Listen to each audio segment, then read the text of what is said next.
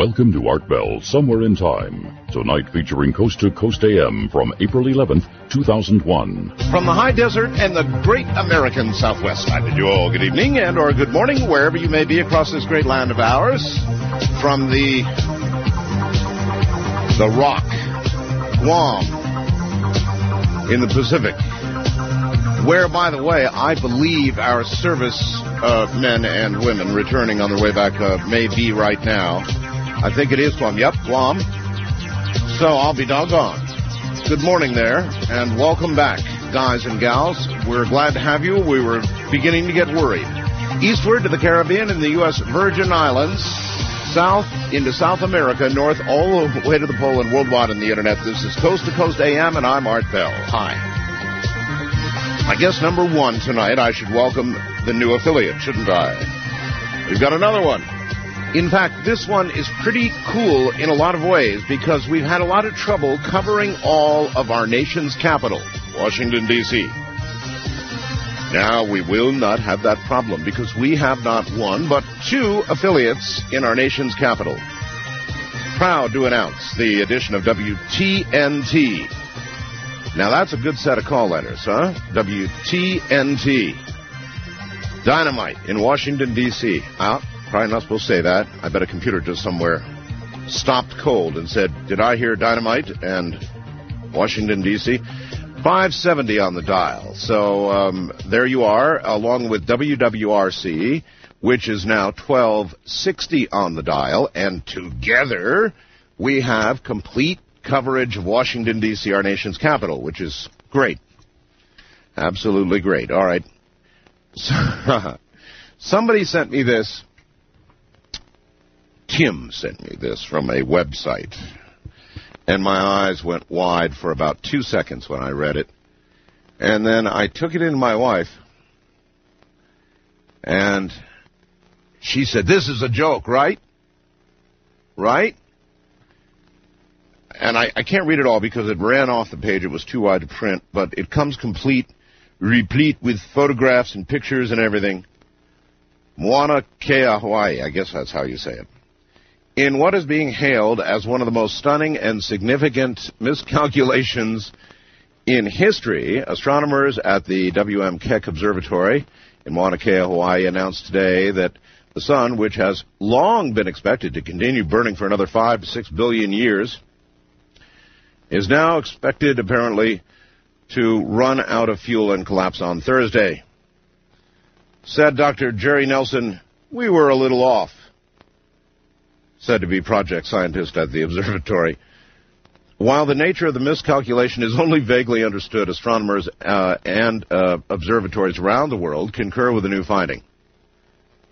This is a joke, folks. The sun, also known as the star Sol, has provided the light and heat essential to every form of life on Earth for the past 4.5 billion years, and experts agree living without it is likely to present some problems. I get this, says Nelson, quote, the Earth's surface temperatures will drop by as much as 60 degrees Fahrenheit by Friday morning and will bottom out at about 452 degrees Fahrenheit by Saturday afternoon. Nelson meteorologists and local authorities are recommending that all Americans purchase a few extra blankets and jackets. And then it goes on to talk about the oceans freezing over and so forth and so on. But it is, it comes replete with a bright picture of the sun, which we're used to seeing, and then a sort of pathetically diminished, dying, nearly lightless sun on the right. However, the photo on the left does depict, it must be recent, it depicts some really interesting sunspots. I want to be sure that everybody understands that, of course, is not serious. There is enough serious stuff going on, though. From Guam, the crew of a U.S. spy plane back on American territory Thursday after being held for 12 days in China in a diplomatic showdown that ended after President Bush said the U.S. was, quote, very sorry for a Chinese pilot's death and the U.S. plane's landing without permission. The 21 men and 3 women boarded a Continental Boeing 737 that took off at about 7:30 a.m. local time from the civilian airport on the island. It quickly disappeared into the cloudy sky, bound for the U.S. military of Guam, and then on to Hawaii. So wherever you guys and gals are, welcome back. Glad to have you. We were getting seriously concerned here. Fans have stampeded at a packed soccer stadium in Johannesburg tonight, South Africa, and 43 people are dead and 150 more are injured, 2 of the dead children. The stampede occurred during a match between 2 popular teams at Ellis Park Stadium. Witnesses say the stadium was vastly overcrowded and erupted into chaos after the Orlando Pirates scored a goal against the Premier League rival Kaizer Chiefs. So, soccer continues to get more fans killed than any other sport on the face of the planet, I think. The weather news here in the U.S., the good old U.S., is not so good. This is Denver AP. Parts of Colorado and Wyoming were paralyzed by blowing snow that closed hundreds of miles of highways and the region's biggest airport as a powerful storm battered the plains with tornadoes today, because on the other side of all that cold and that snow is warm. At least 2 people are dead. A tornado tore through a community food pantry in Iowa, killed 1, and buried the body in rubble. A tornado also killed a man in Oklahoma. Up to 18 inches of snow fell along the eastern side of the Rocky Mountains. Winds gusted to 70 miles an hour, heaping the snow into deep drifts. Parts of Wyoming got up to a foot of snow. And this was from last night. Art just got home, turned your show on, heard reference to storms going through St. Louis for the past 3 hours. He's in St. Louis. I've been doing repairs on my father-in-law's home in Florissant, Missouri. His home was damaged by tennis-sized hailstones, tennis ball size. This is the first time that I've seen hail this large with my own eyes. His home looked like it had been shot with a big, giant shotgun. Windows, vinyl siding, roof shingles, unprotected automobiles all received a tremendous amount of damage. This is the worst hailstorm I have ever witnessed. And it goes on. Art, I live in Kansas City, and just this morning we started getting high winds blowing through town at a constant and incessant rate. The chair out on my porch nearly got tossed over the side. I've had to secure it with bungee cords. Needless to say, the wind has been extremely strong and hasn't let up a bit. This evening around 7, I rented a video, and as I was leaving the store, I stopped to pick up a paper and opened the door and started to walk out when I heard a loud cracking sound, and I saw a large tree come crashing down right in front of me. It tore right out of the metal grill that surrounded it on the sidewalk. You know the kind he's talking about, right? A big tree. You've seen those metal grills, and they come up out of the sidewalks, right?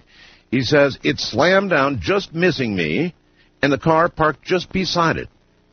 If I hadn't stopped to get the paper, I'm sure I would have been under the tree when it came crashing down. I looked at the base of the tree, and it hadn't been rotted out, just torn clean away from the roots. Just wanted to let you know the weather seems to be getting even more out of control and more dangerous. And then this. Art, we're having some severe weather and winds here in Kansas, in Wichita. The winds are clocked at 74 miles an hour. That'll do a lot of damage. Semi-trucks are being blown over. Trees are down. Windows are being blown out of some cars. Roof damage. Power lines down. 8,000 people in Wichita without power right now. A cell phone tower blown down. Airplane hangars damaged. I live in the country, and the dust is unbelievable. It rains this morning, and yesterday they're saying all this dirt is coming from not here, but Oklahoma. This is the 4th time I've tried to mail this to you, so better go now. Just thought I'd let you know what's happening to one of your fans here in Kansas. So I told you it was going to be a very, very rough, violent weather day, and it sure has been, is still right now. This is one damned dangerous front. A very cold front meeting a very warm area as it moves east. And we're getting what you get when you get a lot of heat and a lot of cold. You get a lot of very violent storms. We are also, chalk this one up to coincidence. You know, if you want to, it's fine. But at this very moment, we are getting slammed with a geomagnetic storm. As a matter of fact, I should check a little bit earlier. I'll do that as we speak here. A little bit earlier in the day, we were having a severe storm. It had actually gone up into the severe category, and there is some possibility, certainly, if you don't... Oh, my. We are in severe storm right now. There's been a proton event, a major storm, now severe storm. The A count is 50, the K count is 5, and as the whole mess rotates around, there is some possibility, certainly in the northern latitudes, maybe, but I kind of doubt it, maybe middle latitudes, going to be a lot of aurora. You can see the sky. So the Earth is getting hammered by a big geomagnetic storm, which is coming from two coronal mass ejections from the sun, which actually came together like the proverbial perfect storm, and then came and hammered Earth just about dead on. Auroral activity on a scale of 0 to 10 right now is at 10. So all of that's going on right now. A strong solar wind disturbance hit our planet's magnetosphere around 1400 hours, noon Eastern time. That'd be 3 o'clock here in the west, 3 o'clock in the afternoon, triggering a severe geomagnetic storm. If it continues unabated, middle latitude sky watchers could spot auroras tonight. So there you are. Even in the middle latitudes, depending, you might watch it minute to minute for, I would say, the next 2 or 3 hours at least. All right, let's break here very quickly. Oh, by the way, in the next hour, we're going to have, it's going to be pretty interesting, I think. Paul Coulbeck will be here. And he wrote a book about a guy who was abducted and then began to build a spaceship. No, I'm not kidding you. He was building a full-sized spaceship. And we've got photographs of part of the construction of that spaceship. We've even got a photograph, which is really not a photograph. It was taken of microfilm. We'll find out how he got the microfilm, of what the craft looked like anyway. Now, obviously, it's not like photograph. That part of it was taken from microfilm, photograph of microfilm. So it's just a grayed out picture, but it'll show you what the entire craft looks like, I guess. That's up there, along with these construction photos. And this guy, whatever you say, when you look at it, it's obvious that he was dead serious about what he was doing. Dead serious. He had a major project underway. You can see all the photographs. What you do is go to my website. Easy to do. Go to website, www.artbell.com. When you get there, you will observe that along the left-hand side there is the color yellow. And within the color yellow, you will go to where it says Program. Place your cursor there and then go to tonight's guest info. You will see Paul Coulbeck's name. Under that, you will see images, video snapshots, and I'll bet you we've got 1, 2, 3, 4, 5, 6, 7, 8, 9, 10, total of 11 photographs, including the ship itself. 11 photographs of the work in progress, this ship, this interstellar ship, and we'll get the whole story anyway next hour. So those of you who would like a peek at it all, just remember the so-called photograph of the ship is of microfiche. It's a photograph of, not a real photograph, so It was actually taken from, I don't know how you do that, from microfilm. All that said, that's coming up next hour. It should be, potentially could be very interesting. If you want to take a look at the photographs, you can do that beginning now. Might be a good idea because it's going to get real crowded up there.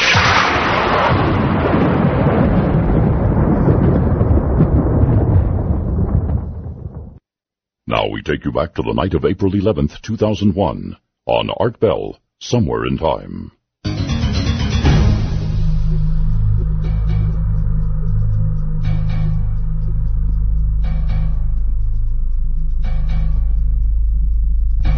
All right.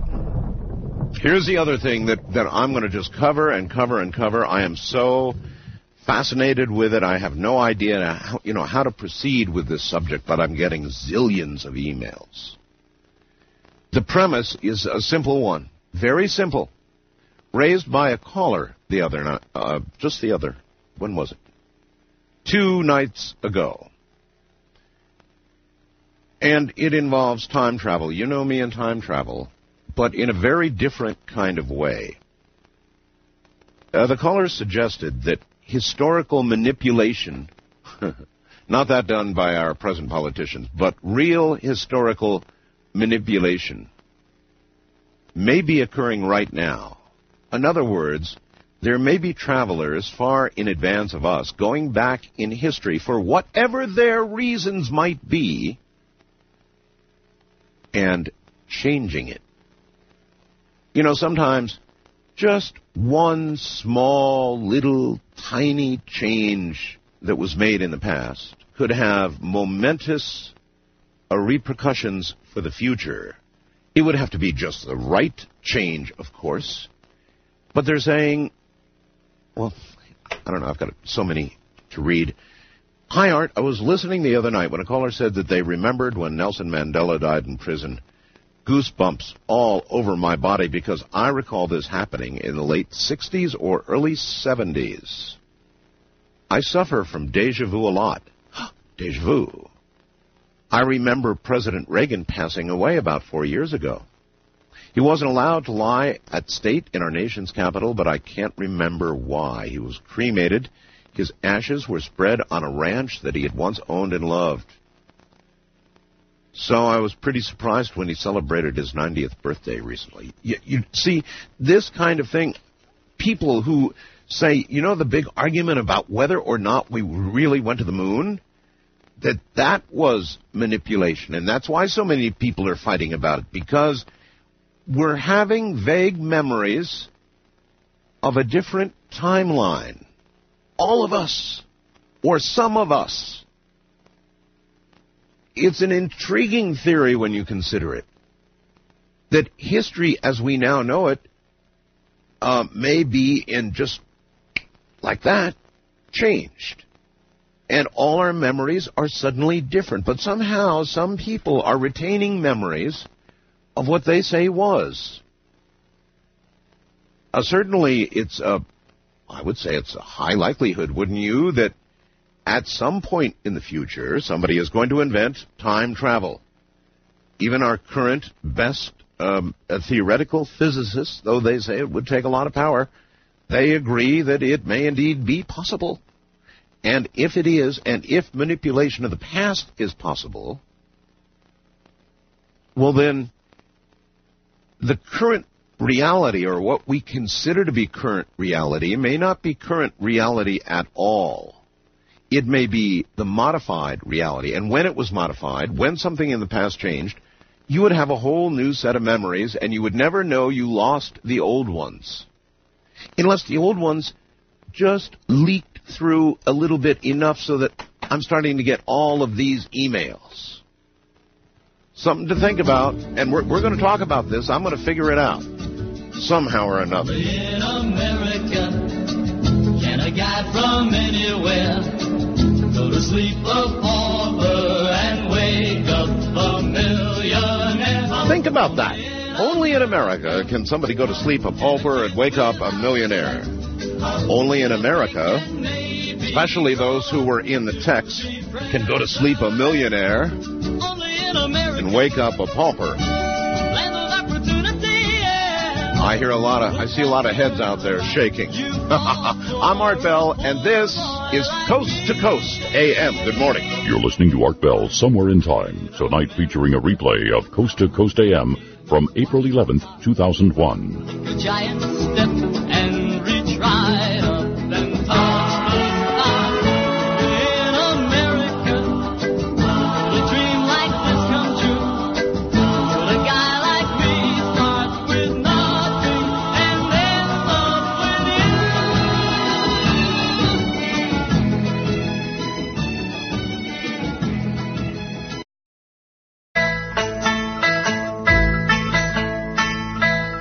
I don't want your lonely mansion with a tear in every room. All I want's the love you promised beneath the haloed moon. But you think I should be happy with your money and your name and hide myself in sorrow while you play your cheating game. Silver threads and golden needles cannot mend this heart of mine, and I dare not drown my sorrow in the warm glow of your wine. But you think I should be happy with your money and your name and hide myself in sorrow while you play your cheating game.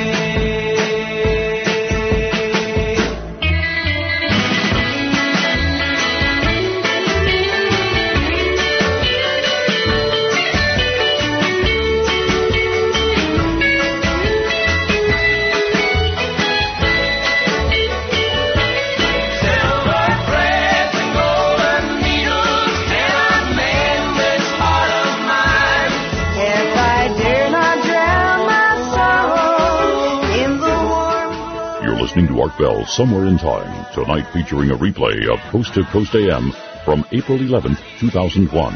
Oh, this is so interesting. Just a couple more. I've got hundreds of these regarding timelines. Sounds a lot like sliders, doesn't it? Check this out now. Dear Art, remember in the movie Armageddon? You remember that, right, folks? Armageddon with Bruce Willis. Fantastic movie, right? When it looked as though they were not going to be able to get the hole drilled far enough down to put the nuclear bomb in and detonate as planned. So NASA had a second plan, and NASA took over the entire facility, then ordered that the bomb be activated anyway. Remember all that?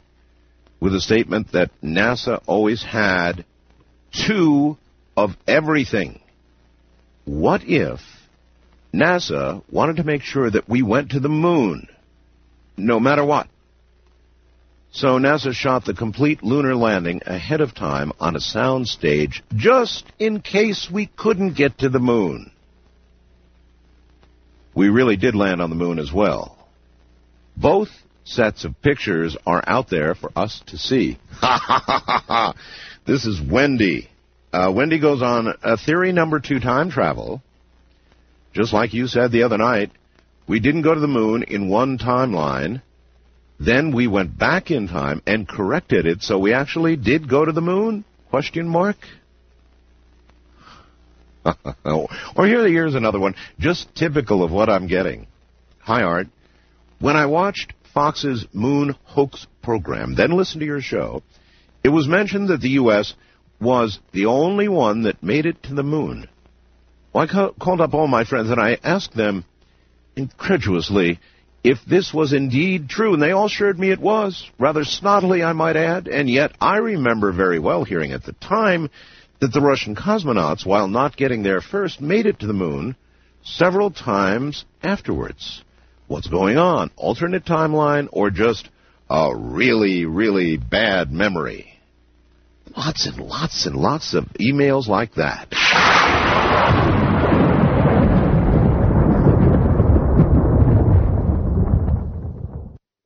2001 on Art Bell, Somewhere in Time.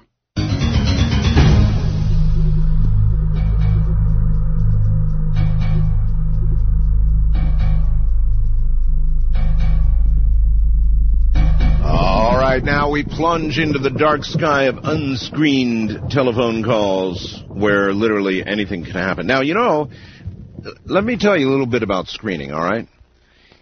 If we screened calls, if I had a call screener here,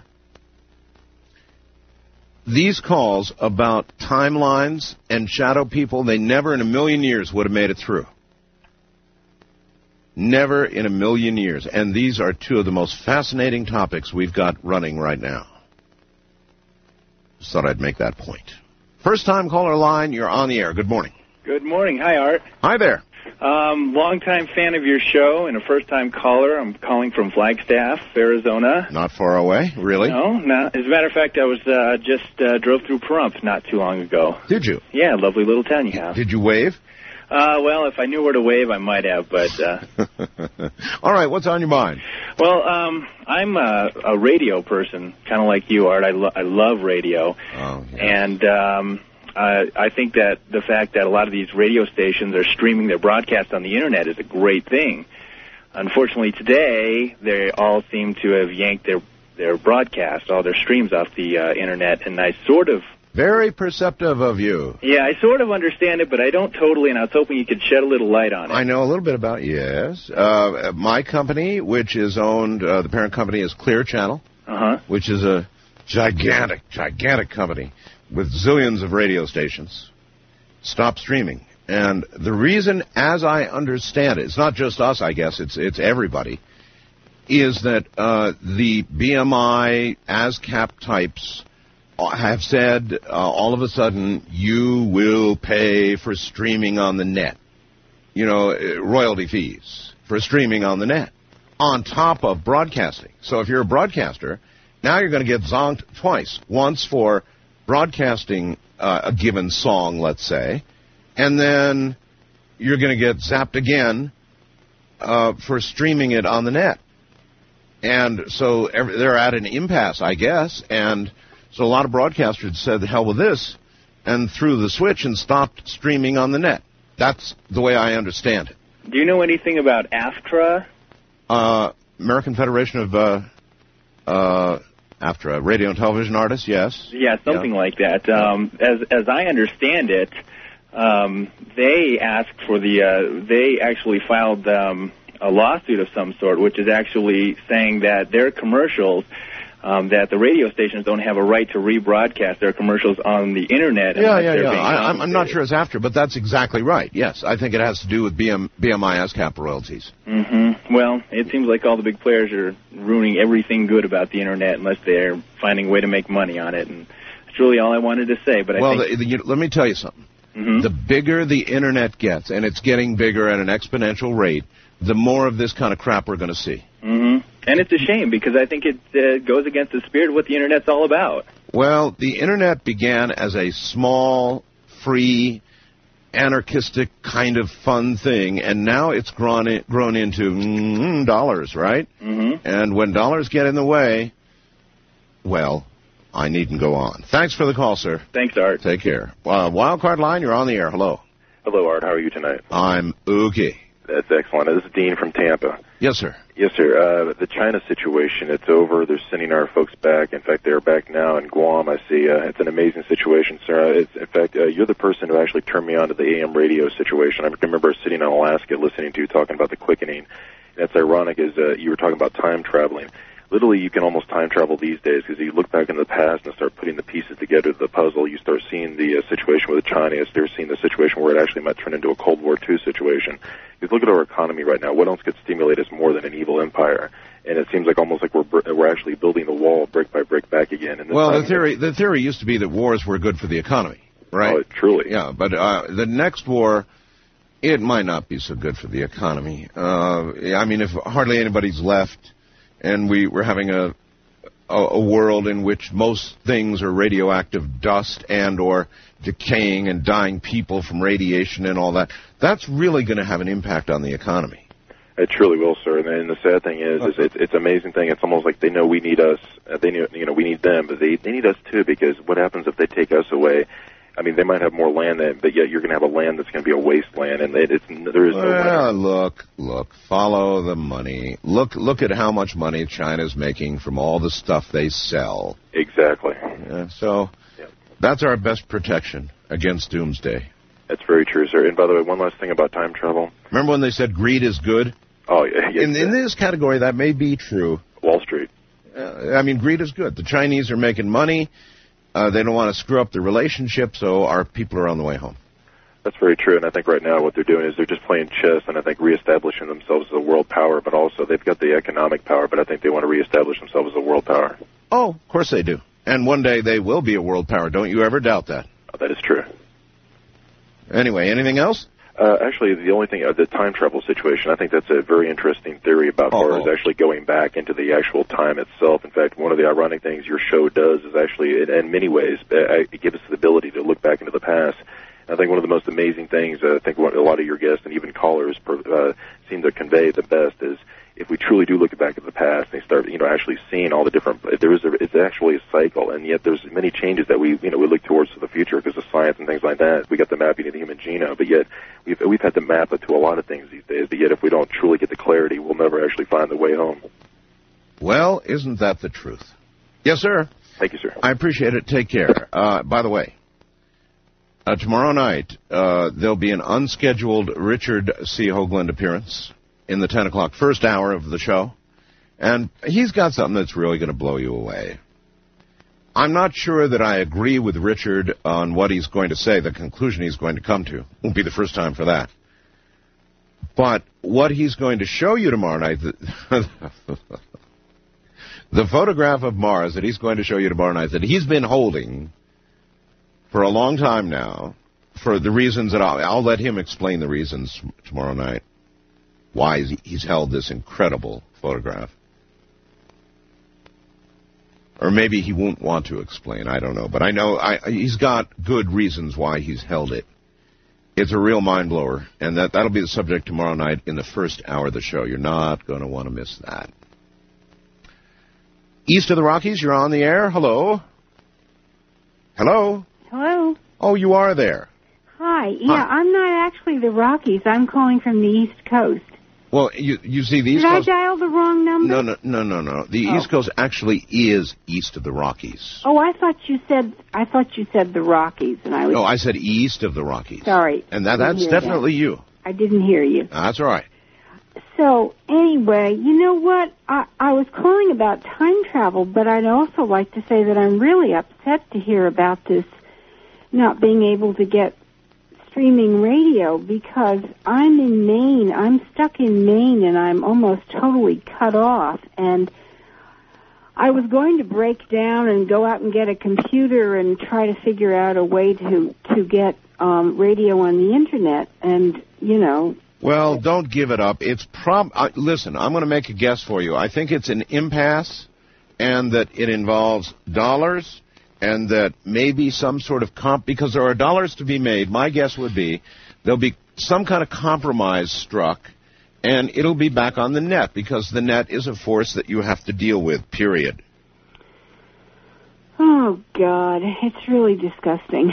Well, it's life. Yeah, well, what I was going to say about the time travel is, now, I'm not wedded to this theory, but it's one that I thought of years ago when I was a kid, and that is that if it's possible to do time travel, and I know some scientists are saying now that they've decided it is, the thing is that if we've never seen or run into time travelers, that would indicate that the human race is not going to be around long enough to develop the technology. Well, there's a dark little theory. I know, isn't that terrible? Pretty dark, I'd say. I hope I'm wrong. I hope you're wrong, too. That's a terrible thought, that the only reason there are no apparent time travelers, despite what I get on the phone lines here, is because we're not going to be around long enough to develop. Oh, that's a really terrible thought. I know, but it's terribly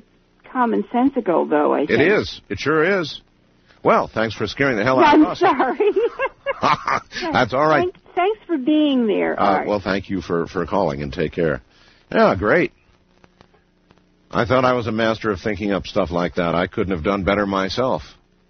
Oh, great. Now I'll think about that one for a while. No time travel, because we're not going to be around long enough to build the technology. West of the Rockies, you're on the air. Hello. Hello, Art. Hi there. This is Don in Hillsboro, Oregon. Hello, Don. How you doing? Just fine, thank you. Great to get through to you tonight. What I got here is I'm wondering if any of your other listening audience have seen any, looks like pollen on the windshields of their vehicle. Pollen? Yeah, it looks like pollen, and it's real heavy. You can take it and wipe it off and as soon as you get it wiped off, it'll be coated again. Now, wait a minute. You're in Hillsboro, right? Yes, sir. Hillsboro, is this happening to you every day or just today? For the last 4 months. Last 4 months. And it looks like it's kind of a yellow pollen. How much driving are you doing every day? It doesn't seem to make any difference. You can drive and it'll blow it off. You can park your car and it's right back on there.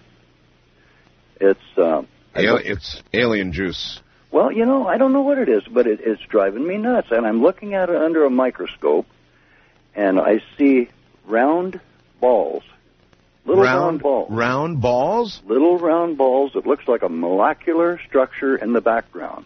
And if you focus the microscope just right on 400 power, you can see it. Now, I'm probably making this up. I don't know. I can see almost like red blood lines in the structure between the round globes. What are you suggesting, some sort of biological content? Sir, that's what I think. I don't know. Right now it's at OSU, and they're going to test it. They said it would be anywhere from 10 to 15 days because they're short of help. But this stuff is driving... For one thing, you must not be alone. I mean, if you're noticing that level of gunk, whatever it is, alien juice on your windows, then everybody up in your area should be having the same experience. Have you talked to anybody else about this? Yes, I have, Art. In fact, I took the wife to her hairdresser. Uh-huh. She doesn't live around any trees. Uh-huh. Her car is covered with it. What does she say? She never even noticed it until I mentioned it to her. But I went over. I live 6 miles away. I went over to where I took it to have it tested today, and I was in there talking to the people, and they said, "Well, we'll send it to OSU and have it tested." And I walked out of the doors, walked out to the parking lot, looked at all the cars in the parking lot, and I walked back in there and I said, "Can one of you people come out here, please, and look at these cars?" Yeah. I said, "The windshields are just covered. Run your finger across them. Pollen is soft and malleable. This is gritty, like sand in it." And I'm wondering if any of your other listening audience has seen that on any of their car windshields. Can it just be in Hillsboro? It's going to give me about 1 million emails, I bet. And I'll tell you what, tonight, this afternoon late, there was no chemtrails, but late this evening over the coast towards the west, there were no clouds. I mean, excuse me, there were clouds, but no clouds go in a straight line. These were blowing in from the west towards the east, off of the coast. It looks like they just slammed the coast with chemtrails. Boy, we do live in weird times, don't we? Oh, I'm telling you. I'm just going nuts with this stuff. And the neighbors tell me, "Oh, you got too much time on your hands." Some guy in the San Diego Union Tribune wrote a really flippant little piece about the chemtrail discussions. Actually, chemtrails being discussed on the net and on my program. I should have printed it out and read it. It was really disgusting from my point of view, but wow. If that's the way he wants to cover it, fine. Oh.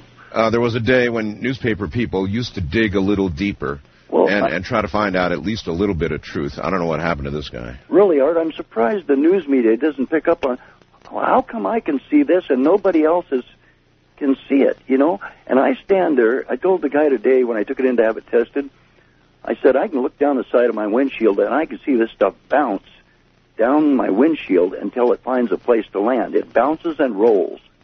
And he said, "You must have excellent eyesight." And I was about to say the same thing. I said, "No, sir, you don't have to have good eyesight." And he said, "Well, it doesn't look like any kind of pollen that I've seen, and I'm not saying that it isn't pollen, but he said it doesn't appear to be like any pollen I've seen." When will you get results? He said 12 to 15 days. Well, you must be certain to email me with your phone number because, the odds of getting through anytime are not all that great. So you need to email me at Art Bell, that's my address, artbell@mindspring.com, and provide me with your phone number. Remind me of who you are so that when the tests come through, we can get communication from you immediately and get you on the air and tell everybody what in God's name was collecting on your windshield. I sure will. And Art, I'm just wondering, because we've had this meningococcal outbreak, could this be something new that's connected with that? A virus, a pathogen, something? I don't know. It's driving me nuts. Listen, we live in a day and age now where I'm hearing about something new and usually not so good every single day. So could it be something new? Heck yeah, it could be something new. Of course it could be. Yeah. Well, I've listened to you for years, Art. I think you're doing a great job. Well, thanks. Thank you, and thank you for the call, and we'll look forward to the results. Okay, sir. All right, take care. Well, there's somebody at least who took it to a lab, huh? Could it be something new? Of course it could be something new. Look what's going on around us. Look what the sun is doing. Look what the weather is doing. Look at all the new diseases we're having.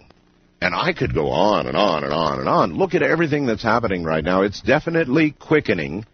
No question about it. Could it be new? Heck yeah, it could be new. This is Coast to Coast AM. I'm Art Bell. Stay right where you are. You're listening to Art Bell, Somewhere in Time on Premier Radio Networks. Tonight, an encore presentation of Coast to Coast AM from April 11th, 2001. You is a warmth that I thought I could never find. Just trying to decide or stay by your side. I know I could cry. I just can't find the answers to the questions that keep going through my mind. Hey babe, isn't it time? It's your time to wait. Falling in love with me all the day. Isn't it time?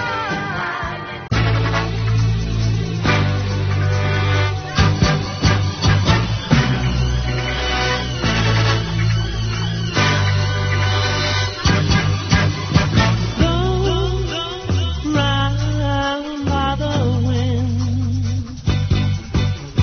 thrown down in a spin. I gave you love. I thought that we had made it to the top. I gave you all I have to give.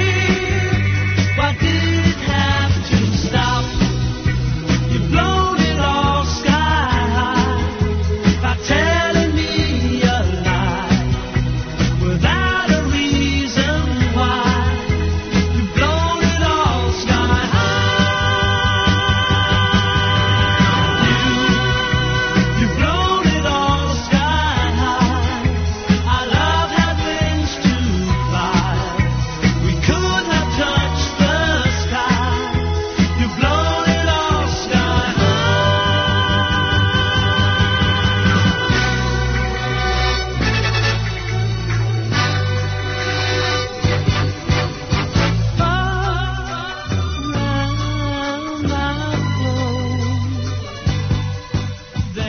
Premier Radio Networks presents Art Bell, Somewhere in Time. Tonight's program originally aired April 11th, 2001. Well, I don't know where we're about to go. Paul Coulbeck, who is an average kind of guy in a lot of ways, and I think he's right now, he's pretty nervous. He interviewed a man, actually went and took photographs of a man who had been abducted and is building a spaceship. I'm not kidding you. He's really building a spaceship, and he wrote a book about it. And we've got photographs of the initial stages, anyway, of the building of this spacecraft. No doubt instructions received or somehow obtained during the abduction. It's a pretty wild story, and we've got the photographs up on my website. And as I said, I don't know where we're going with this. You're about to find out, and so am I. But if you'll go to tonight's guest info, well, first you go to the website, www.artbell.com. Click on program, tonight's guest info, and then you'll see, it'll say images, video snapshots, and we have got 11 photographs up there of this guy who's building a spaceship from plans that he got from aliens. And it's going to take, obviously, it's going to take explanation, but I mean, this guy has a whole, what looks like a hangar. I guess it's a hangar, workshop, you could call it, but more like a hangar.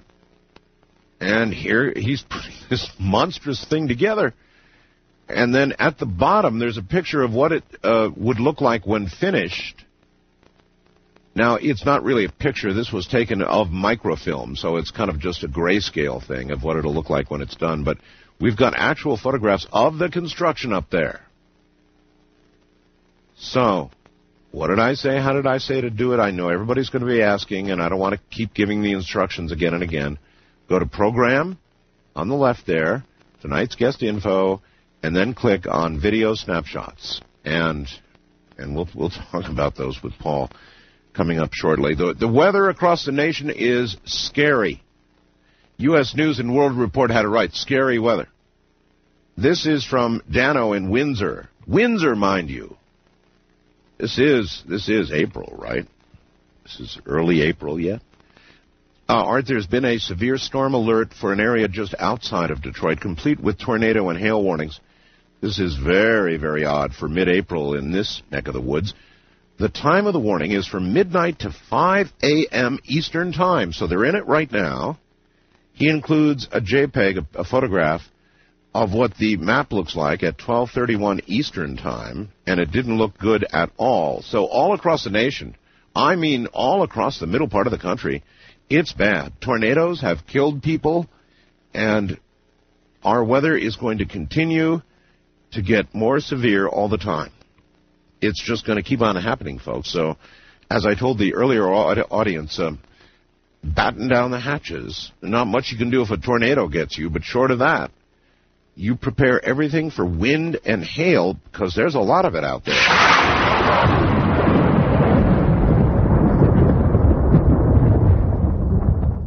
Now we take you back to the night of April 11th, 2001, on Art Bell, Somewhere in Time.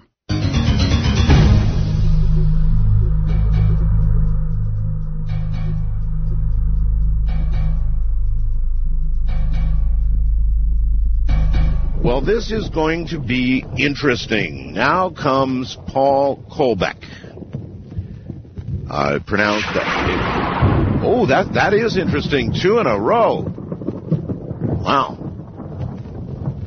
Maybe that's a sign. I didn't do that. The computer did that. Maybe that's some kind of sign that this is going to be wild. Paul Coulbeck, pronounced Coulbeck, as in coal and then B-E-C, Beck. Writer, editor, publisher, videographer, web learner since '95, and brand new television program producer. Paul had himself a life-changing near-death experience in 1979, but that's not really why he's here. He's here because he's written a book called Granite, Starship, Conversations with an Alien Concerning the Nature and the Secrets of the Universe. Wow, what a title. Conversations with an Alien Concerning the Nature and Secrets of the Universe. Serious stuff. And part of this led to his encounter with a man building a spaceship, an interstellar spacecraft. And we've got the actual photographs of it. Check it out. Go to my website, as I told you a minute ago, and we're going to be discussing these photographs as the program goes on tonight. So get to my website and take a look. Here we go. How you doing, Paul? I'm doing fine, Art. How are you? I know you're real nervous, huh? Well, fairly nervous, yes. You're not gonna throw chunks on us or something. No. All right. Good. Okay. Not to be nervous. We're just going to talk, and we're going to be talking for a long time, so nobody can be nervous for that long, or else you'll just, keel over. I know. All right, I don't even know where we begin with all of this. As you know, I've got not all of the photographs you sent, but all the ones that, a lot of them, it was printed information which was simply too blurry to read in the photograph, so I didn't bother to put those up. Okay? Okay. All right.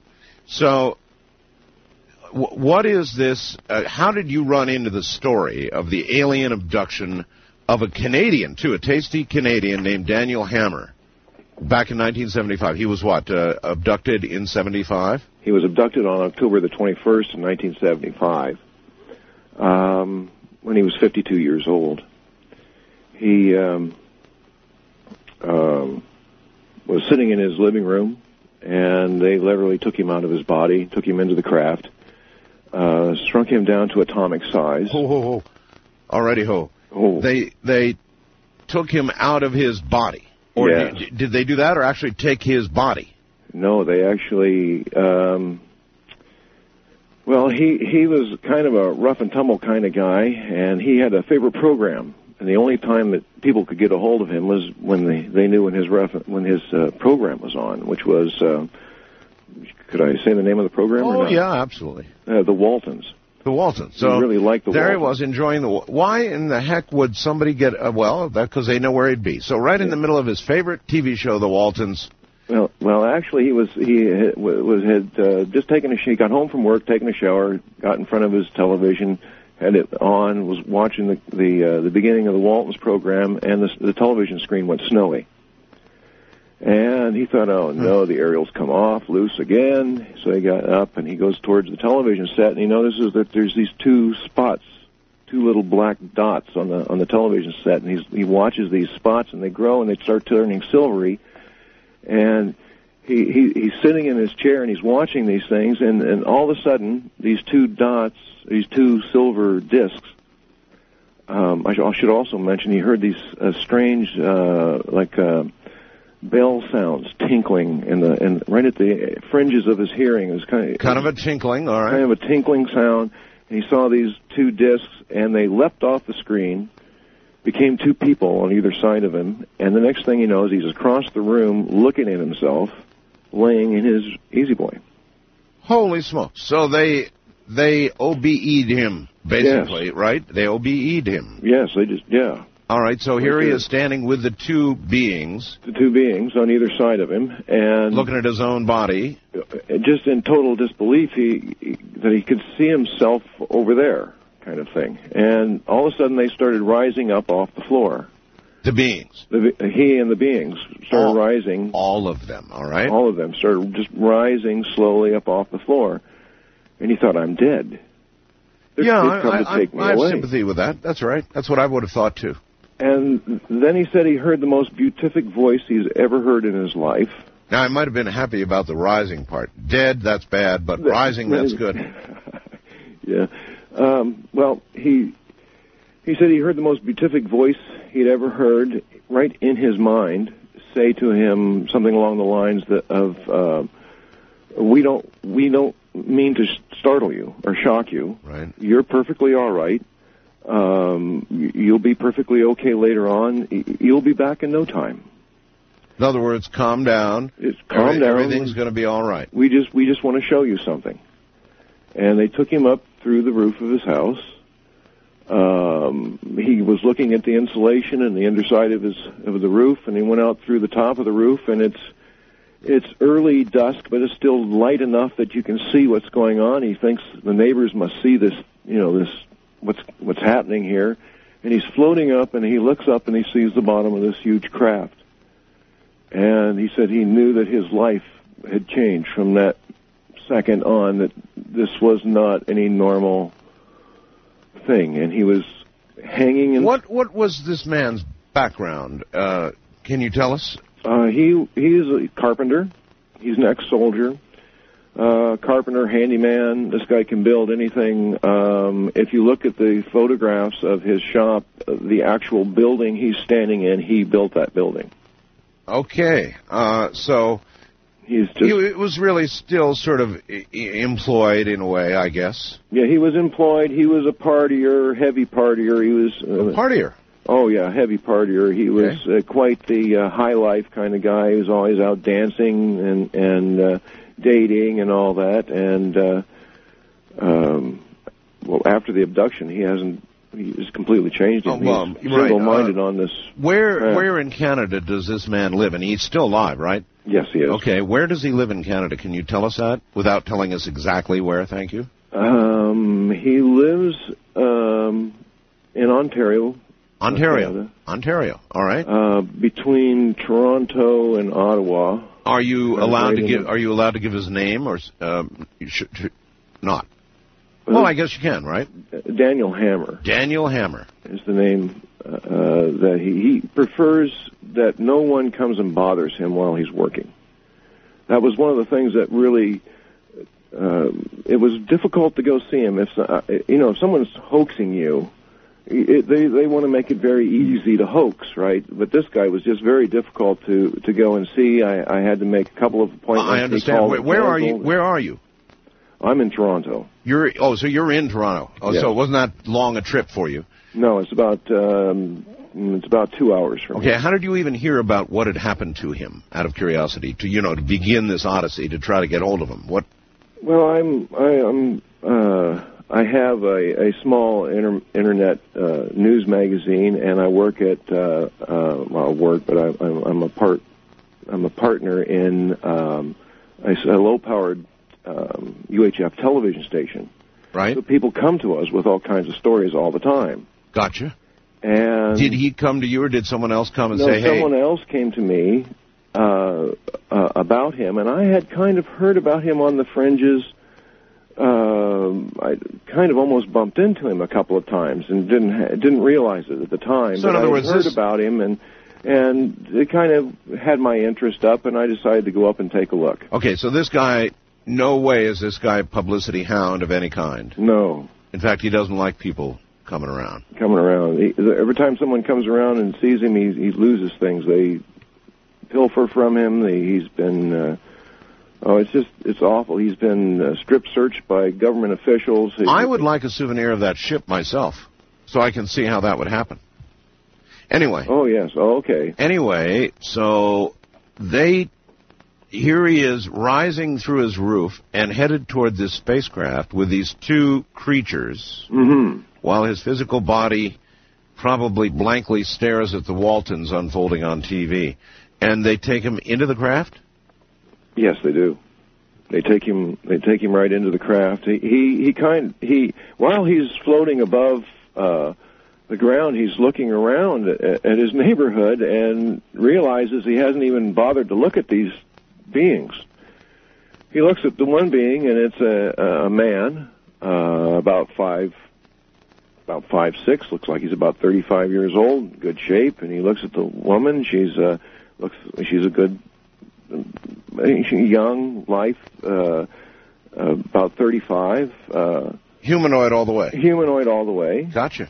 And he saw his body laying down in his house below him. He can see the roof. He's hanging in the space above his house, but he can see himself. Right. Nope, I understand. And he knows he doesn't have a body. And he's beginning to go, this doesn't make any sense to me. He's really starting to feel overwhelmed. And even though they told him to relax. Even though they told him to relax. And they open up the bottom of the craft. They cause an opening to form. And there are these, he said it sounded like crickets playing as this stairway, kind of shimmering, ghost-like stairway formed in front of him. And when he reached out to grab a hold of it, it was solid. And he could step on it. And he went up, he climbed the stairway. The other aliens were behind him. The aliens were behind him, and they came up. He was the first one to enter, and he was shocked to see it was like a greenhouse. The whole bottom floor was green plants and light and healthy plants, and he was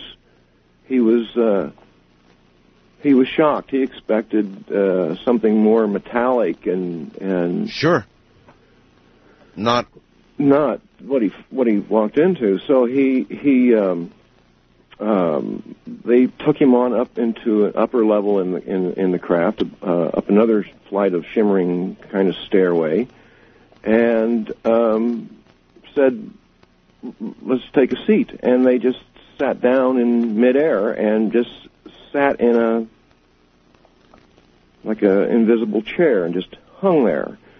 And so they motioned for him to sit down too, so he just sat down, and there was a repulsion that just kept him from hitting the floor, and he was very comfortable, and he was... I could use a chair like that myself. Oh. Ergonomic Evidently, because they control this magnetic force is that they use it to form their furniture, if they need any walls. Oh, that's a fascinating concept. So, and when they don't need it anymore, it's gone, and they have open space to use. Gotcha. So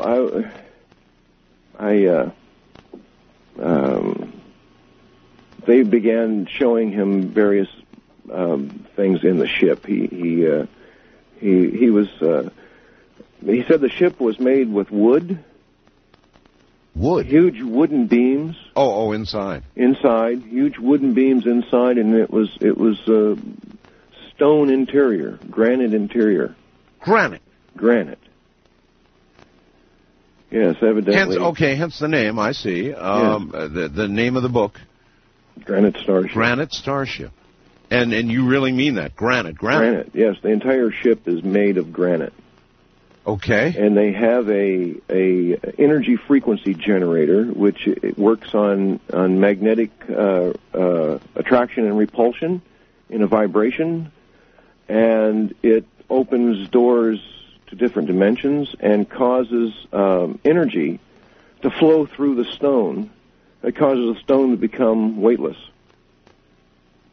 And then they move it around by various means. They pull in air, ionize the air, and then use the Hello? Yeah, I remember. Use the ionized...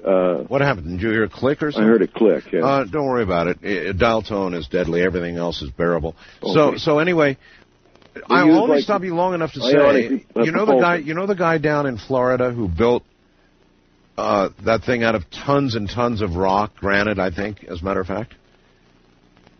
No. You didn't hear about the Coral Castle down in Florida? No, I didn't. Really? No. It's impossible that he could have moved these heavy stones, but he did it. Nobody really knows how. The guy was like 100 pounds and 5 feet tall, and he moved 20-ton stones, like the Egyptians moved stones. Yes. Absolutely incredible stuff. And when you just said that, it for some reason reminded me of that. Listen, we're at the bottom of the hour. Okay. So we will continue with this story momentarily. Hold on and take a nice, deep breath. I'm Art Bell, and this is Coast to Coast AM. Take a look at these photos. You're listening to Art Bell, Somewhere in Time, tonight featuring a replay of Coast to Coast AM from April 11th, 2001. Girl to hold in my arms and know the magic of her charms, 'cause I want girl to call my own. I want a dream lover so I don't have to dream alone. Dream lover, where are you? With a love oh so true, and the hand that I can hold, feel you near as I grow old, 'cause I want.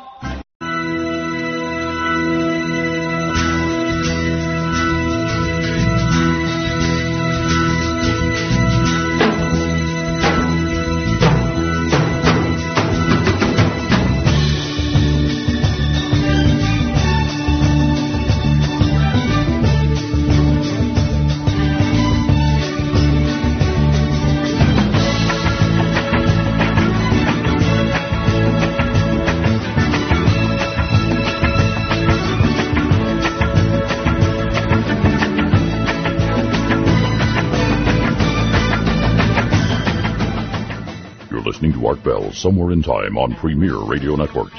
Tonight, an encore presentation of Coast to Coast AM from April 11th, 2001. It is, and my guest is Paul Coulbeck, telling the story of a Canadian man, Daniel Hammer, who was abducted, and he wrote a book about it called Granite, Starship, Conversations with an Alien Concerning the Nature of the Secrets of the Universe. More in a moment. Stay right where you are.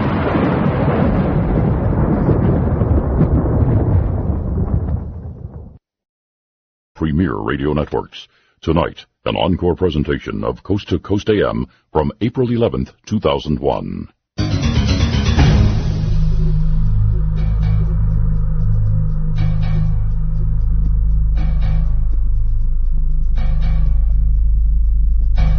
All right.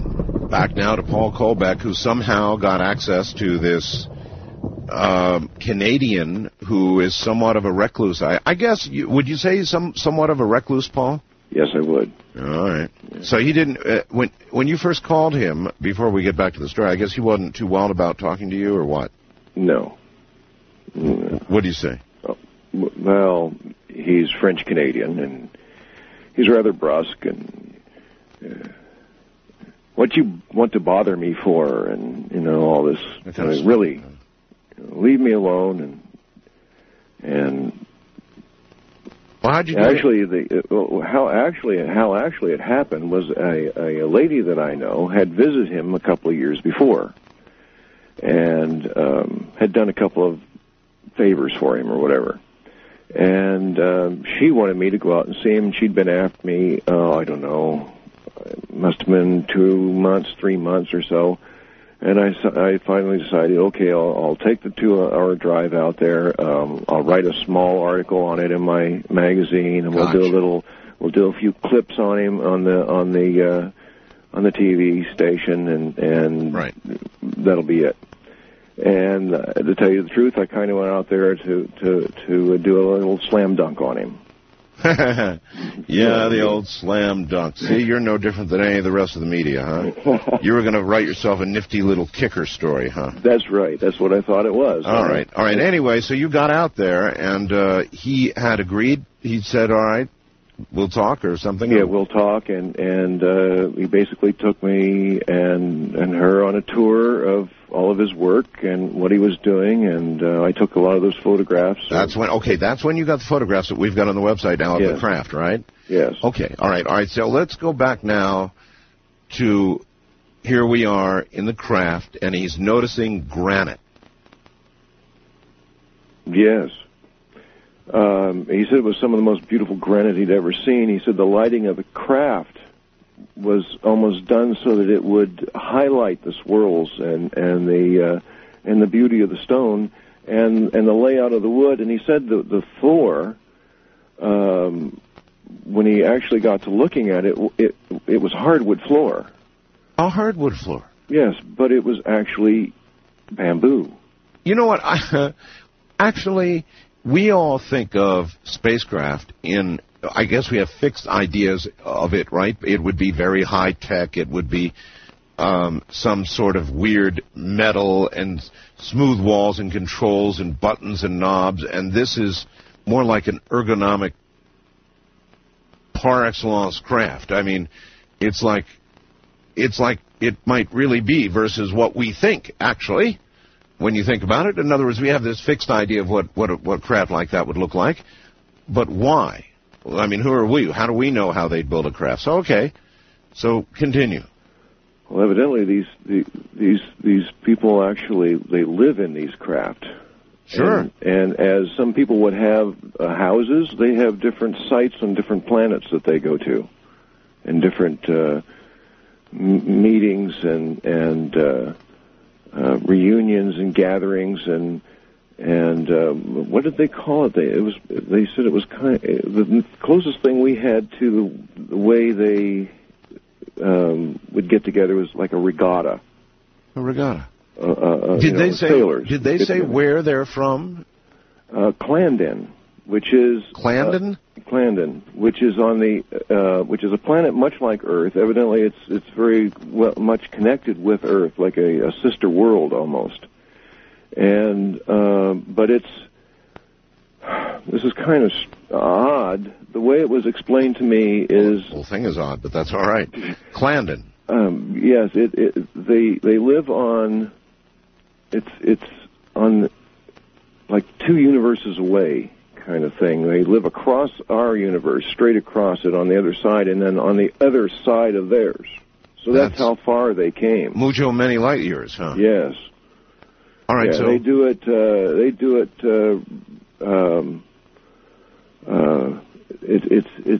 They followed an entirely different technological path, huh? Yes, they call it amplification technology, and they call what we do expansion technology because we're always burning something or blowing something up. It's always expanding something. They have amplification technology versus our expansion technology. Mm-hmm.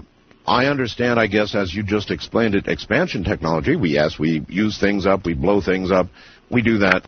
How does amplification technology differ? What's the difference? It's a self-feeding energy force that and they've somehow tapped into. Well, I've always heard that if you took any cubic centimeter of space in front of you, it holds an incredible amount of energy, and somehow they've tapped into that energy in space, the actual energy that creates the universe. Well, as a matter of fact, the latest news on the expanding universe is that it's still expanding, and scientists don't know why. They theorize because of dark matter, which is energy still pushing everything away from the moment of the Big Bang until now. Everything continues to expand when it should not. So there is some force out there continuing to expand the universe that our scientists don't quite understand yet. They said we've made a few mistakes in our scientific ideas and concepts. Who, us? Us, yeah. Mistakes? Us? Yeah. They said that we have how'd they put it? Something about we have uncovered monuments to our ability to misread reality. What did that mean? I think they're talking about the Sphinx and Stonehenge and the pyramids and when things were really built and what they were really for. Yes, well, in fact, those monuments approximate the kind of thing you saw, or not you, I'm sorry, but what Daniel Hammer saw in their craft, right? In a way, you talked about stone, you talked about granite. Yes. And when you go to the Sphinx and the pyramids and Stonehenge, and what do we have? We have granite. All right. You can actually put an electrical measurement device on a piece of granite, go to the other side of it, strike it with a hammer, and it will give you an electrical reading.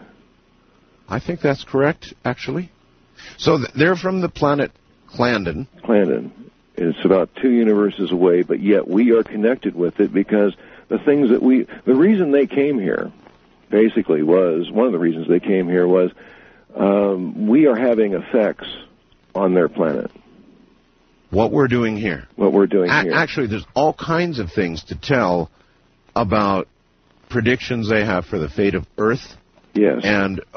But you know what? In a way, we've got to jump ahead, and then we'll jump back if that's all right. Because we've got all of these photographs on the website, and people are probably going, huh?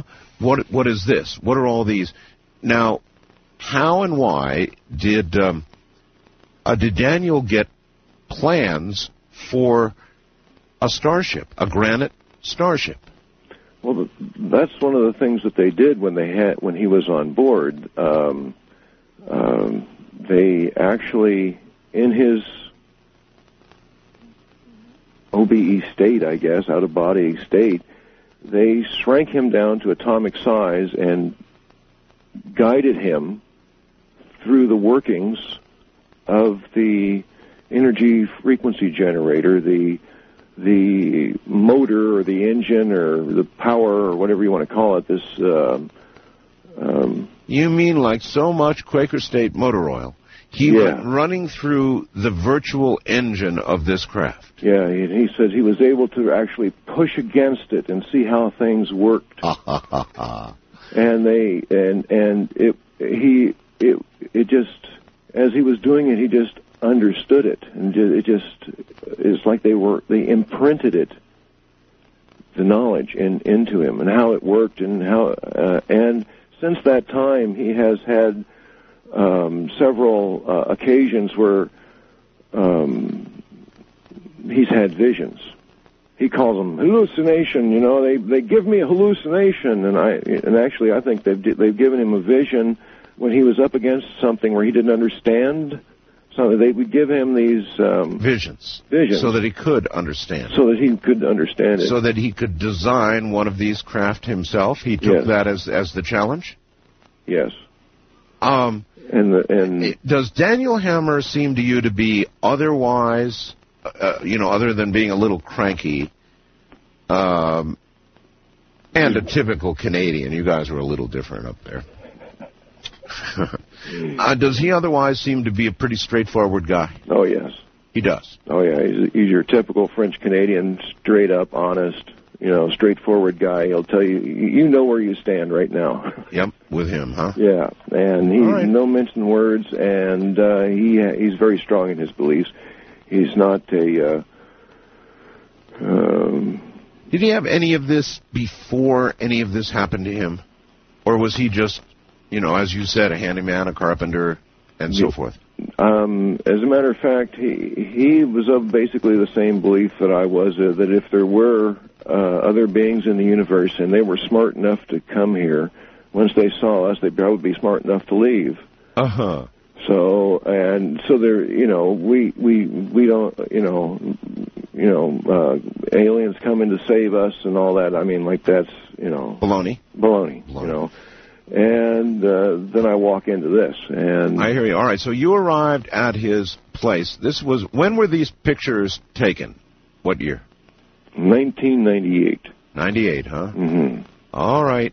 That's when I was interviewing him for the book, and I wrote the book 98, 99. All right, these photographs depict him in his shop, working on the craft. And this thing is pretty doggone big, actually. It's not gigantic, but it's pretty doggone big. How big, what would you say would be the diameter of this thing? Well, of those rings, I'd say the diameter of those are about 10 feet, somewhere in there. And what are these rings made out of? Stainless steel.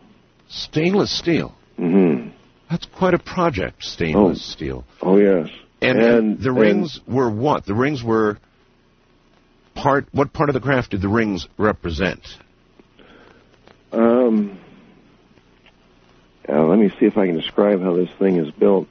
The rings there's three of these. There's three sets of rings. Three sets. These are the small rings. There's another set of rings that he's already built that are larger, and there's another set of rings that are even larger than that.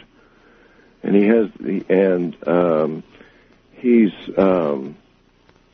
let me see. I'm looking at the man and I'm looking at the rings. They must be at least 12 feet in diameter, somewhere around there. Yes.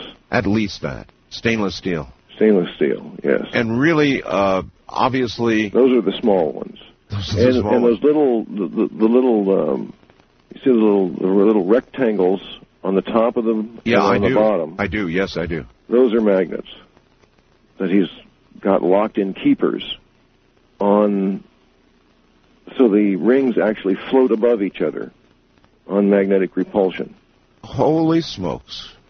Then along the edges, if you see those little, along the edge of the rings, it's riveted with magnets that are positioned according to their magnetic fields. Okay. All the way around these rings. Really? Yes. I mean, even at this stage, the fellow had done, my God, he'd done, it must have been, what, months and years of work? Or how long had he been working on this to get this far? This is actually the third model, the third one, and he decided he had to build it full size because when he built smaller ones, he couldn't control them. So first he built small scale models? Yes. And what happened to them? Well, the very first one he built took him about a year and a half after the abduction. Yes. And he was just trying out certain parts of it, trying to think if this was real or not. So he tried, and he got it started, and then he couldn't get it stopped. So he decided to just let it run. Well, what do you mean he got it started? He built it. Right. He pushed it. He got it rolling, and it just wobbled and slowly got faster and faster, and then it was just running. And he decided he was going to try and stop it, but when he tried to stop it, he said it was like trying to grab the center piece of your washing machine while it's doing a spin rinse. You know, you're trying to grab this thing and hold on to it. Yeah. He said that's what it was like, so he decided, I'm not fooling with this, I'm just going to let it run. And so he let it run. So he let it run. In the middle of the night, it exploded. And it blew out a big chunk of the roof of his garage. And it blew up. It blew up. Well, I understand the not stopping it part. I can see how it would be incredibly dangerous, in fact, to try to stop it, right? Mm-hmm. So, and it wasn't even the whole machine. This is just a part of it that he was testing it to see how it worked, just to see it work himself, to see if he could actually do something and make it work. So it blew up his garage or his workshop. Huh. And when he went to go to the garage, he thought the garage was on fire because he saw the red amber glow of fire through the doorway. It was an attached garage. Gotcha. But there was no smoke and there was no heat, so he cautiously went into the garage, and here were the pieces of this thing all around the garage, glowing red as if they were molten. But there was no real heat coming from them. He could pick them up and hold them in his hand, and they were glowing. Holy smokes. So he knew he was onto something. Yeah. And he thought, well, maybe this is radiation. I better put it down. So he got away from it, and he left it in the garage. And by the next morning, everything was back to kind of like normal. But it was in pieces. Pieces, yeah. So this explosion occurred between 98 and 99 in the first scale model, huh? Oh, no. This was in 76. He was still living in British Columbia at this time. The abduction actually happened in British Columbia. Now I'm confused. He was abducted at what year? In British Columbia. What year? Pardon? What year? In 1975. Oh, 75. Okay. All right. So then the first scale model that you saw him in 98. I saw him in 98. All right. Now I'm getting my timeline straight here, I think. And he's shown me pictures of his garage and stuff. You actually saw it blown up. Well, I didn't actually see his garage blown up, but I saw pictures and reports in the newspaper and stuff. Right. So even the local newspapers had covered the explosion. Yeah. He had been quite the darling of the news for a while there in British Columbia in his local area, but then he decided that he wasn't going to try that again in the house, and so he built one outdoors. This fellow married or? Yes, he is. Maybe his wife said, "Oh, no, you don't. Not again." You got to listen to your wife. They're always right, you know. Anyway, so he took it outside and he put it. He disguised it basically as a water tower. He was telling everyone he was building a water tower. So are you talking about now when he's building what, the second scale model? Yeah, well, this was still in British Columbia when he built the second scale model. Right. But this one is the second scale model. I want to be clear on that, right? No, this one is the third full-size model. He's building the full-size craft because he built the first one.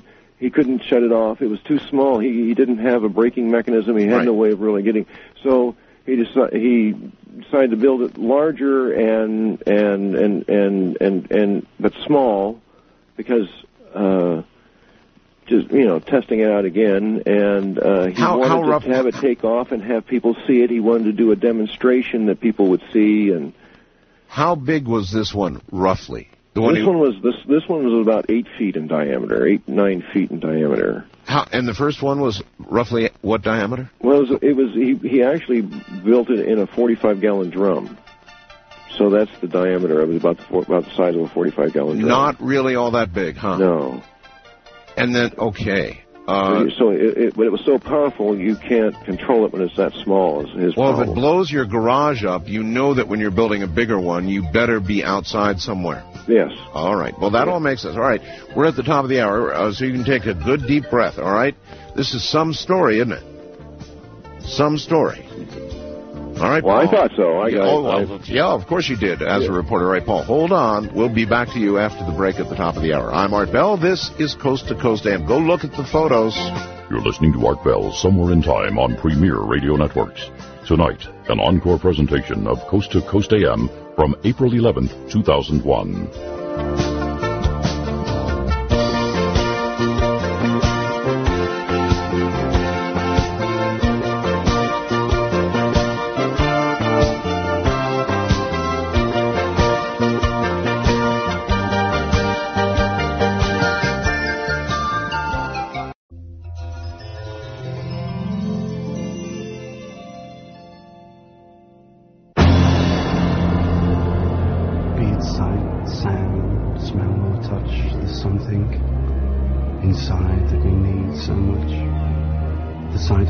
Or the scent of a sound, or the strength of an oak with roots deep in the ground. The wonder of flowers to be covered and then to burst up through tarmac to the sun again, or to fly to the sun without burning a wing, to lie in a meadow and hear the grass sing, to have all these things in our memories stored, and to use them to help us to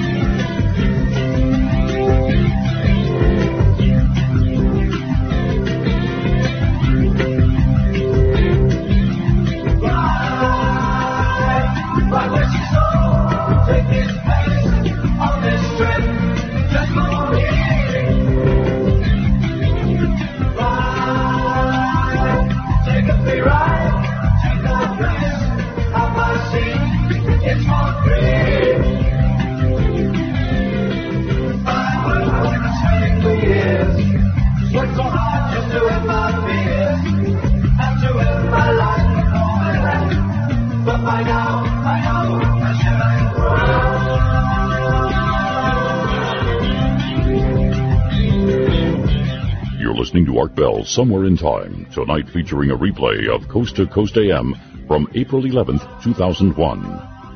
Good morning, everybody. What a story we're getting. Paul Coulbeck is here.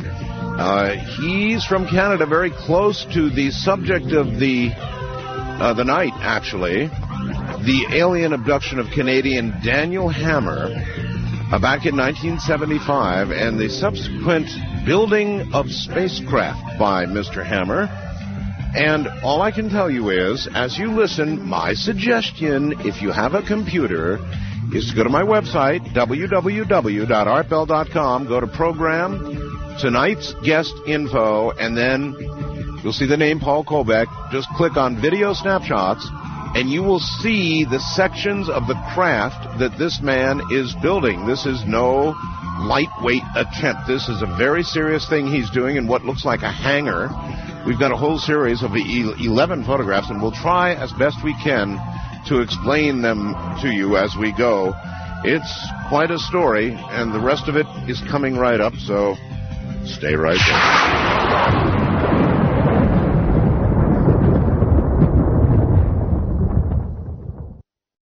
Time to subscribe to the After Dark newsletter. Not only will you receive that December issue with articles on the mystery and origins of angels and their interdimensional contact with ETs, but also inspiring stories of miracles and the more about the mysterious Akashic records and how to get them. You also don't want to miss my editorial on Santa Claus. The best part about subscribing right now is that you'll be all set to get the January predictions issue, and that's a big one. Find out what's in store for the year 2008 and what you can do to profit from the coming economic hard times that some are seeing on the horizon. Call right now toll-free 1-888-727-5505. That's 1-888-727-5505. Now, for only $39.95, you'll get 12 monthly issues plus one extra issue absolutely free. Or you can also sign up online, safe and secure, at www.coasttocoastam.com.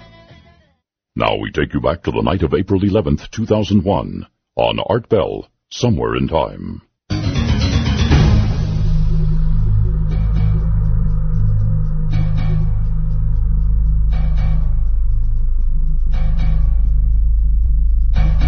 All right, back now to Canada and Paul Coulbeck. Paul, welcome back. Good to be back. Art. You realize, don't you, how incredible this story sounds to the audience? In fact, it's so incredible that without the photographs, I almost didn't feel like I could bring you on the air because people just wouldn't believe it. They wouldn't believe it. That's all there is to it. But, I mean, here are the photographs of this man building this incredible craft. Anyway, listen, we were up to, like, number 3, the one he was building outside. What happened to that one? I mean, obviously he must have invited some people to see it. He wanted it to be seen, right, when he tested? Oh, yes. He had made some invitations for people to come and see it, and he was out working on the craft, preparing it for its debut or whatever. Yes. And he was out about 11 o'clock at night working on it, and he did the wrong thing, whatever it was. He turned the top, and he thinks that it knocks something loose in one of the blocks that he had loose inside, and the whole thing started up. And he had to get off the craft. And what do you mean by starting up? It began to. It self-started. Yeah, but I mean the procedure for the starting of this craft, I guess, would be that these great big rings that have the magnets on them would begin to rotate. Is that what you mean by start? Well, actually, they don't rotate, and it's a series of things that actually happens. There's a set of magnetic cones that actually are that are moving back and forth because there's right on top of them. There's a ball that sits on the top of this machine, and they call it the forever falling mass. All right, is that now? I'm looking at a photo that says "explain," and I see like a cone with a ball on top of it. Yes. Is that what you're talking about? Is that the ball? Yes, that's a model that he made of to show how the thing operates. All right. That's basically a bowling ball with this metal skirt on it with the magnets on it. All right. But that's part of another little demonstration that he does. But actually, the ball is the one where he's at the workbench, and you can see this little. I don't know. It looks like a pacifier for baby Huey or something. It's got the. Oh, I see it. Yes. It's got that like a nipple on it. Yes. Well, if you look closely at that, you see that it's actually on a round stone wheel. That's right. Yes. Well, in his hand, he has another piece of stone there, and it's basically a rounded ball, or half of a ball. And in the center, the bottom of it, is a very fine worked piece of stonework that fits right over that nipple. Huh. So the big stone sits on top of there, so that it rides just above that unfinished space of the top of the disc. Gotcha. All right. To where the nipple goes in the center. It sits over top of that, and it rocks. It rocks around, and then it's attached to the cones. It moves the cones. The cones cause the the rings to move, and it starts the entire electrical process. All right. So then he screwed up, I guess, and he started the ball at the top. He started this ball rolling at the top, and it just started it up. And the next thing you know, it was out of his control. He didn't have a braking mechanism built into it. So it took it 2 or 3 minutes to wind up to a real good pitch, and it just broke loose from everything and took off into space. Straight up. And he just had time to run into his house, get his little brownie camera, run back outside, and he got some shots. And that's that difficult one to see. It's Small Ship 1. I don't know if you. I think. Oh no, it's not that hard to see.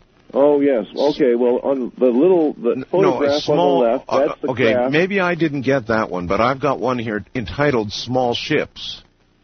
Right. Small ships. Okay. What am I seeing there? Those are 5 photographs. No, I don't have all those 5 photographs up because. Oh, wait a minute. Oh, yes, I do. Tiny... Yes, I see now. I see. All right, I see. These are separate photographs. Those are little separate photographs pasted to that piece of cardboard or whatever. I've got you. Yep. The one on the left, that's actually his little craft. That's a little craft built up on the stilts to make it look like a water tower. I see it, yes. And then when he was taking his picture, the one on the right there, that's the first one he was able to snatch. He's got one of those little brownie cameras where you got to turn the little knob. Right. It's the big, it's just the box. And so what we're seeing is his craft disappear into the sky. Disappearing into the sky, that's what that is, yes. How disappointing for him that must have been. Even though he did get a couple of pictures, it would have been so much better with all the people there during the day. And they would have been there just a couple of days later. Must have been very disappointing. Oh, he was crushed. He was mad at himself. He was mad at, he was just... Oh, it really threw him for a loop. But he ran inside, and luckily telephone service was still working, but because this thing put out all the televisions for miles around, it blew up. Did it really? It overloaded the electrical systems. The whole area went into a blackout. You're kidding. Now, obviously, there must be newspaper records of this occurrence. If he blacked out telephones and power... Yes, there are records of that. There are records of that. There are records of blackouts and things. He called around to the airports and to the Air Force. He called everybody all around to see if they'd seen anything. And? Nobody had really seen anything. So about a week and a half, 2 weeks later, he's going out the back door of his house to take out the garbage. And he notices that it's absolutely silent, and there's always bird sound. He lives in, there's always something going on, and it's absolutely quiet. Yes. He's walking out towards the garbage, and this car pulls up into his driveway. Right. And these 2 surly guys, and he said they were like dark suits, just got out of their car and walked into his house. Walked all through his house. Whenever he asked them who they were and all that, and this one guy just pulled back his coat and showed him this gun and just looked at him, and he just knew to keep his mouth shut. Here I am. You don't want to know where we're from. You don't know. We're not even here, kind of thing. Yeah. And they went through everything. And then they took him over. They grabbed him and took him over to the car, strip searched him, walked back to the car door, and talked into their sleeve. Said nothing here. There's nothing here, and got into the car. And he's basically putting his clothes on, watching these guys drive away, thinking, there's nothing here. It flew away 2 weeks ago. It's like $3,000 in magnets and like a year and a half or 2 years of work, and then he hears people in the bushes withdrawing out of the, he can't really see them, but he can hear people walking away out through the forest, through the woods around his property, and he knew he must be onto something, And when the aliens had abducted him, they had brought him to Ontario in the abduction and showed him a piece of property in Ontario, and he decided now it's time to move. All right, so the first craft that he built exploded and blew up. It was part of his building. The second one he did escaped and flew straight up into space like that. Yes. Now he's building the third one. Yes. And this one is full size. Yes. And that's what we're seeing the construction of in these photos? Or? Yes. Yes. All right. So this is going to be one big craft. What do you suppose the diameter of this craft will be when he is done? He said it was going to be 40 feet. 40 feet? Yeah. And it will include how many of these intricate rings that we can see him building with the magnets and all that? How many of the rings? 9 actual rings. 9 of these? Yeah. My God, what a project. And he's already built the 2 bigger sets. They're in storage. I understand. Yeah, you can see a virtual manufacturing process. It looks like he's got almost a barracks or maybe an airplane hangar kind of place he's building this in. It's a giant Quonset hut that comes in parts and pieces. He poured the floor and put that building up himself. All right. All the stairways, all the carpentry, everything you see that's built there. Yes. That's him. All right, what is this certificate? One of the photos is of a certificate. What does that mean? That is a certificate of his winning a medal during the Second World War. He joined underage and was in Europe. Okay, so it's part of his... He did a heroic act and was given a medal by the Russians, which the British and the Canadians took away from him, and he got in all kinds of trouble because he was talking to these people in, I think it was Poland, and he was warned by the Canadian government not to pursue that anymore because he's trying to get his medal back. All right. So he was giving you all this and other documentation just to show you about his background. Yes. All right, now, let's cover the craft at the bottom. Well, the reason I bring that up is because evidently the aliens were watching him through the Second World War and saw some of the way he did things and what he did, and that's one of the reasons they chose him for this task. All right, how far along right now is he with the full-size model? Do you know? He's ready to go to the building of the shells, the granite shells. There's a set of granite shells that you put around the engine, of course, and then there's the granite shells of the craft itself. And you hinge all that together, and then there's holes, or you drill through the granite. What would you call them, shafts or something? And you put stainless steel cable through it, and you crank that down. That's how you put this. The craft is almost built like an igloo in a way. Anyway, needless to say, he's in the final stages. Oh yes, he's in the final stages. All right. He's ready to move ahead. All right, so that people don't go all phooey, let's go down to the bottom picture, the last picture on the bottom. It says a photo of the craft itself. But this is not really a photo, is it? This is... How did he come upon this, if you wouldn't mind? What are we seeing here? When he returned from the abduction... Yes? The next morning, he noticed that there was this black spot in the center of his hand. And... it's just a black spot. He thought he was looking at it and fooling with it and realized it was something embedded in his skin. So he took out his pocket knife and he cut this thing out. Really? Yeah, it was just like in the first layer of skin. It wasn't, like really deep or anything. It was like just under the first layer of skin. So he cut it out? Yeah, he just cut it right off, cut it out, and realized that it was a piece of microfilm. From his war experiences, he'd been involved in some of those things, and he realized it was a piece of microfilm. So he took this microfilm to his friend, and they blew it up, and that's the picture they got.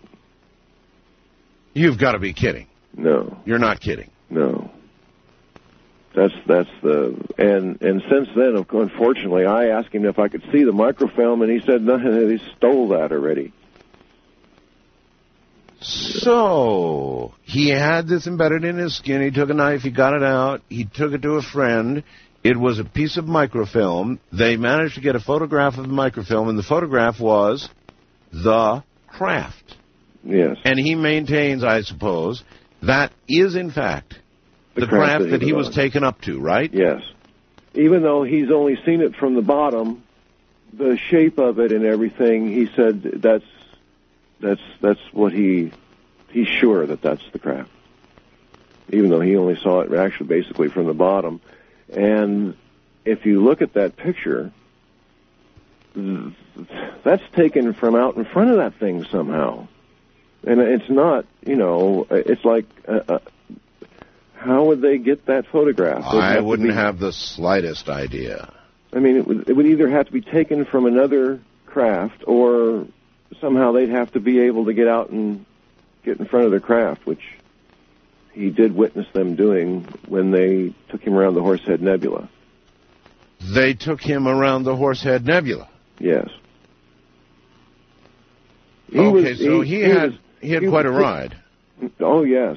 Well, he was sitting there thinking that this thing's, I've seen it fly around and it's hanging in space and all that. Yeah, I get that, but this is all, granted, it's all natural. Is this thing safe in space?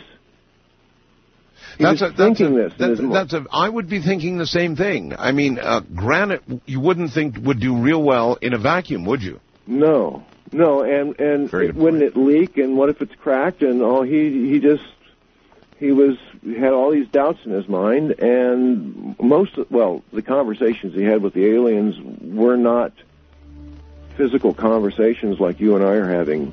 It was, he described it as a thought would come into your mind full blown, bang. Telepathic. And all at once, not an explained thing. No. But as he found out about the craft, boom, the knowledge was just there, right? Yes. He said it came with music and sights and sounds and examples, and it was an onslaught. Oh, this is excellent, Paul. All right, hold it right there. Paul wrote the book after photographing all this and talking to this man. We'll be right back. You're listening to Art Bell Somewhere in Time, tonight featuring a replay of Coast to Coast AM from April 11th, 2001.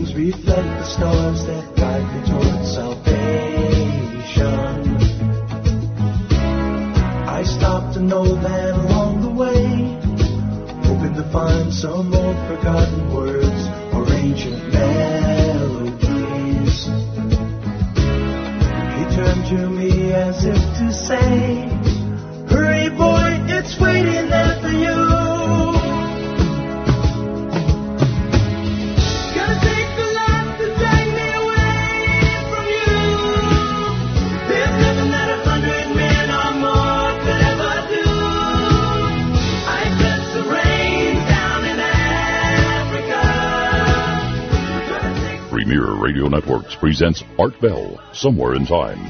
Tonight's program originally aired April 11th, 2001. What an incredible program. Paul Coulbeck is here. Coulbeck, that's how you pronounce it. He's written a book called Granite, Starship, Conversations with an Alien Concerning the Nature of the Secrets of the Universe and, by the way, how to build a starship.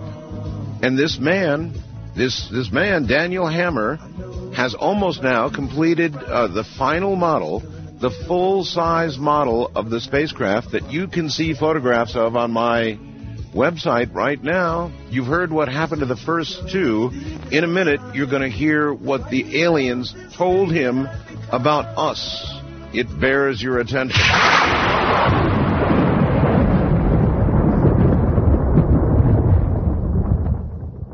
Now we take you back to the night of April 11th, 2001, on Art Bell, Somewhere in Time.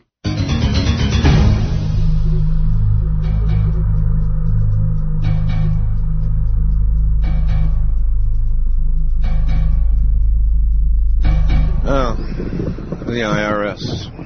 Oh, yeah. Going into the 12th, huh? It's the 15th. Coming fast now. Paul Coulbeck wrote the book after... there's no chance I'd have brought this man on for this secondhand story, save the fact that, A, he's a reporter, B, he did the smart thing and he took photographs, C, there's all kinds of supporting documents for everything that has happened. The first craft that exploded and blew a hole through his roof, the second craft he built that flew and escaped into space, creating power outages and blackouts and newspaper articles about all of that. And apparently he's well known where he is there for having done this work. And now, here's this man, again, we've got the photographs, building this Granite, and I know it seems weird, Granite Starship, full-size Starship, and he's almost done. In fact, Paul wrote to me here that, hey, Art, you want to come and see it. Did you mean that? Yes, I do. You mean I could come and see the craft? Yes. All right. Do you understand? So far, this spring, he's trying to get the backing together to buy a stone quarry because he needs to go out and build basically the workbench to build the craft on. All right. Do you understand the kind of reactions I'm getting? I'm reading Fast Blast right now, and here's a good one, actually. Yes, granite has magnetite in it. It makes sense. And, of course, we can think of we can think of Egypt, and we can think of the pyramids and the Sphinx, and, as you said, Stonehenge. I mean, in a way, it does make sense. Who are we to presume that they'd be building it out of earthly-type materials to travel in interstellar space? Maybe there's a whole nother answer, a whole nother technological direction that they went, that he's trying to go, that we haven't gone in. So, but then again, Ben in San Jose, who may not have seen the photographs, says simply, oh, come on, are you for real? So how do you react to that? Oh, how do I... Well, I'm just the messenger. I haven't been abducted yet, and... yeah, in America we don't shoot the messengers. In Russia they do, and they have to pay for the bullets, too. But you're just the messenger, right? I'm just the messenger. I'm just telling you what he reported to me, and this man has literally spent his life, the last 25 years of it, from the age of 52 till he's now 77. Working on all this, right? Working on this, yes. No, I've got it. And now, he's a pensioner, and he's done it all in his pension. And his wife is handicapped, so he's been taking care of a handicapped wife and doing this at the same time. It's and you've been following him for how long? Since 98? Since 98, Since yes. 98, all right. August I don't know what to say to this. It is amazing. All right, let's get this in now while we can. They told him, when he was in the craft, they told him a lot of things about us, didn't they? Yes. What did they tell him about us? besides that we are all related, and that there's really only one race. And I think they were talking about all the races, in the universe, and that. Well, you did I'm not say even sure, but you did say the aliens looked just like us. Yes, right. So there were some major differences between their technology and their lifespans and things like that from ours. For instance, the older one that they met when they were on the ship was around 10,000 years old. The fellow that he went onto the ship with, I think he was around 9,000. I think the woman was around 7,000 years old. Been some real advances with HGH, huh? Yes. Yeah. HGH, magnetic energy, electronic. They're using magnetic energy to heal their body at the atomic level. Again, I'm not very surprised. Healing by magnetics, yes. Yes. I believe in that. I absolutely believe in that. Yeah, so, the other thing that I found was very interesting that they said, and I really don't get this. I don't quite understand exactly what they're talking about, but one of the things that they do is they retrieve their time. They retrieve their time. Yes, it's like they live their time and then they take the time back again somehow, and they can live it over again. But they've still had the experiences, and they've still done. Somehow they can retrieve their time. This is absolutely fascinating. There's no way in hell you could have made all this up. Well, no, You're just a journalist. I understand. All right, there were some very dire predictions made for Earth, the fate of man. Right? Yes. Like what? They were talking. Well, they came for several reasons. One of the reasons was to instruct him how to make these crafts so that he could make one, and other people would catch on, and they could make a lot of them so that we could escape planet from what's going to befall the Earth. Evidently, now I'm not sure whether it's two different things or it's one thing, but they were calling it dim sun, dark star. Dim sun, dark star. And they said that this is a nemesis kind of a thing that has been coming through our solar system or by our solar system about every 33,000 years or so. And it's sitting out in an arm of the Milky Way, and we pass by this thing, and it does us no good whatsoever. Define that. Was he able to define that any further? What do you mean, no good? Well, it is evidently it has come through before and done all kinds of damage, and as in destroying life. Yes, on Earth, and tilting the planet. And, tilting the planet. Yes, and changing things around quite a bit. And it's got a 33,000-year cycle. Yes.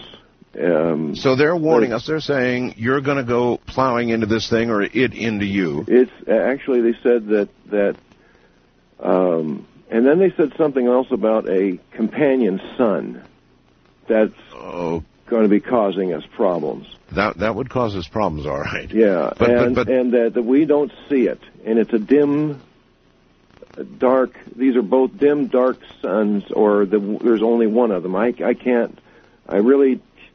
It's hard to decipher whether there's two of these things happening at once or just one of them. And it's evidently it's going to come through and between Earth and the Sun this time. And it's going to take Mars and Venus, Mars and Venus with it when it goes. And it's basically going to tilt and spin the Earth and strip the atmosphere off of it. Oh. And it's going to pull out ejecta from the sun, and the Earth is going to fly through it. And they said we don't want to really be here when that all goes down. Well, we probably won't. I would think that prior to our passing through the sun's ejecta, we would be long gone. I mean, if that really happened. I think we would be. So He's saying the Earth, just telling it straight here, the Earth is doomed. Yes, doomed. Mars, Venus is doomed. Well, they said that there was basically the message that they left was there was two ways basically of handling this, and one of them was for us to take responsibility for our thoughts and learn to project physical reality, to actually create physical effects in our reality, and that if we calmed our thoughts and quit giving off, they said about 80% of our thoughts we have during a day are negative thoughts, that they're anger, they're self-loathing, they're and this is they're right about that, and that it radiates out from the planet. They can measure the electrical impulses on our head with EEGs. But how does this affect what's going to happen every 33,000 years?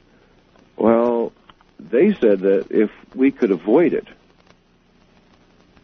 if we just do this en masse, if more of us were doing it en masse, and could actually calm the sun. They said we're going to see problems with our sun. There's going to be geomagnetic effects and gravitational pull effects and all kinds of things that are going to happen as we become more and more into the sphere of this thing. And then when we started seeing these things, we would know that that was the leading edge of the shadow of death, and that we should. You don't mean like now, do you? Things were beginning. This happened in 1975, and I mean, the sun right now is going totally bananas. Yes, they said it would start in approximately 25 years that we would notice that was going on, and they abducted him in October of 75, and here we are in the beginning of 2001, and, you know, I've noticed it before this. I've started checking on this and found out about this thing, Chandler's Wobble, and a couple of other things that are going on. Yep. That have been building for quite some time, and I have still been skeptical about this story, but the more I find out, the more things are starting, you know, to happen that they were predicting. Now, you know, it's starting to frighten me. Yeah, let me tell you something, Paul.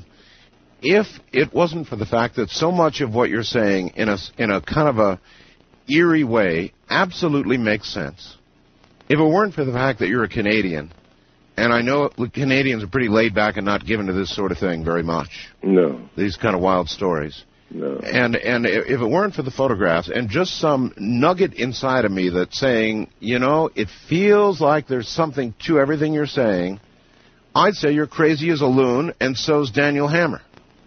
But I actually don't feel that, Paul. Wild as this story is, I don't feel that. Well, it took me a while to decide I was going to. Well, this book started out as an article, and then it turned into like a 400-page book that was it was awful. And I rewrote it all again. Yeah, how does Daniel feel about your writing this book? Is he okay with that? Yes, he's okay with it. He didn't want me to talk too much. He didn't really like the parts about the spirituality things that they were talking about, because he doesn't want to be anybody's guru. He doesn't want to be disturbed while he's working, and so saying too much about this is probably going to have people flocking to his doorstep, yes. You know, about the end of the world and blah blah blah. Blah blah blah. Yeah, and he doesn't need that. A thought that's happened to me a couple of times while I've been working on this story was when I was like wondering what I was going to do. This thought came to me: well, what would you do if you had met Noah and he's building an ark in the middle of the frickin' desert? What would I do as a person? Well, I guess as you, if I were, I would I'd report it. I'd go, you're damn right, I'd go take photographs of it.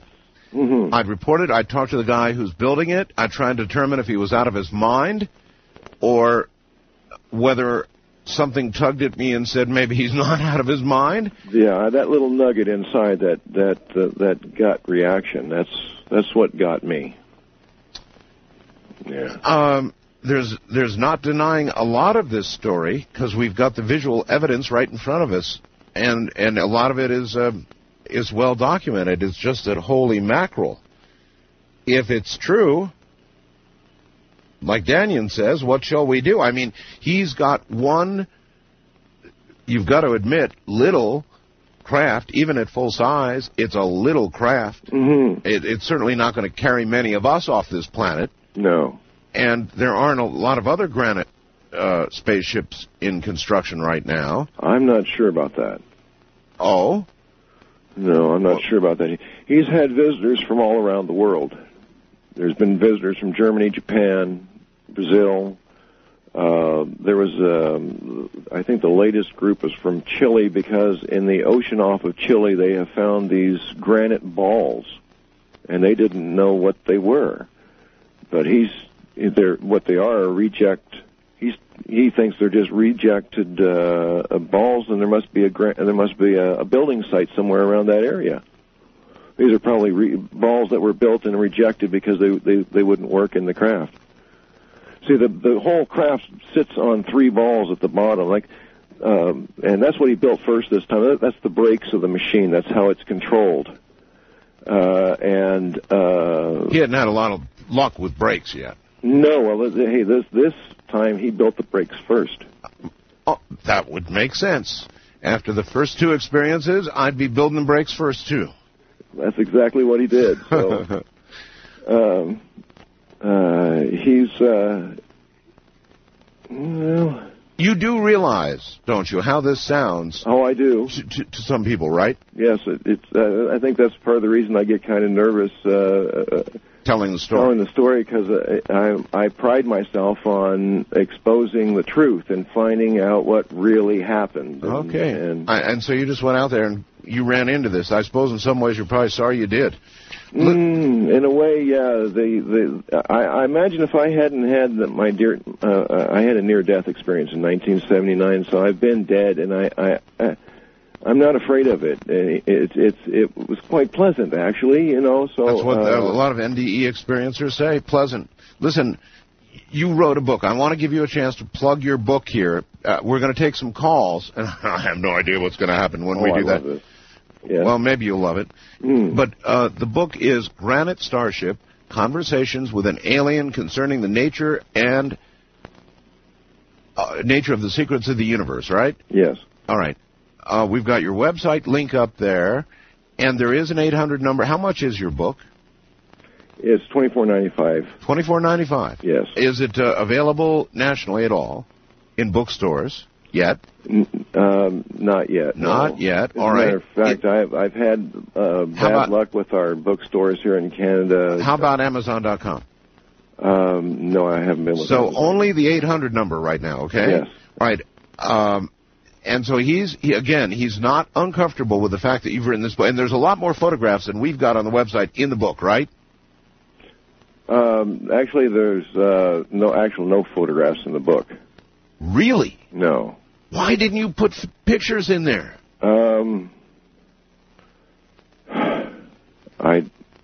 I'm kicking myself for not doing that. I bet you are. All right, hold on, Paul. We got a break right here. Hold on. What a story. You're listening to Art Bell, Somewhere in Time on Premier Radio Networks. Tonight, an encore presentation of Coast to Coast AM from April 11th, 2001. And the reasoning of his latest flame.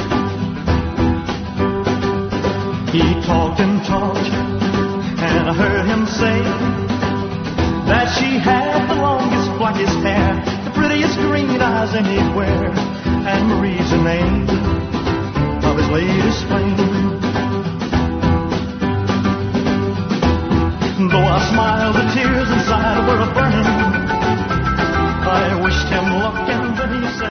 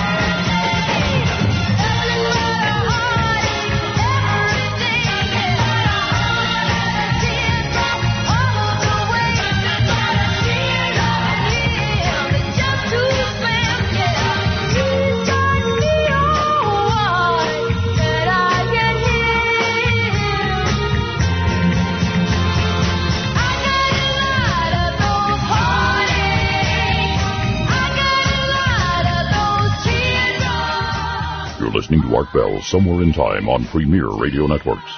Tonight, an encore presentation of Coast to Coast AM from April 11th, 2001. Boy, can they build out a song. Well, this story is getting deeper and deeper as we go. I just got to the bottom of some information which actually confirms this story now more than ever. Just wait till you hear what's coming up.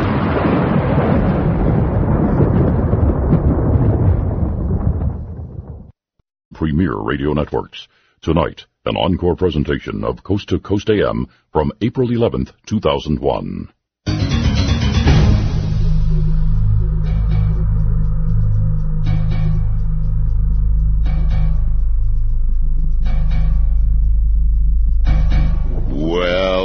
Well, isn't this interesting? Really interesting. I've got all these very wise people that send me computer messages during the course of the program, and here is, let's see, Eric fast blast me from Vancouver Island.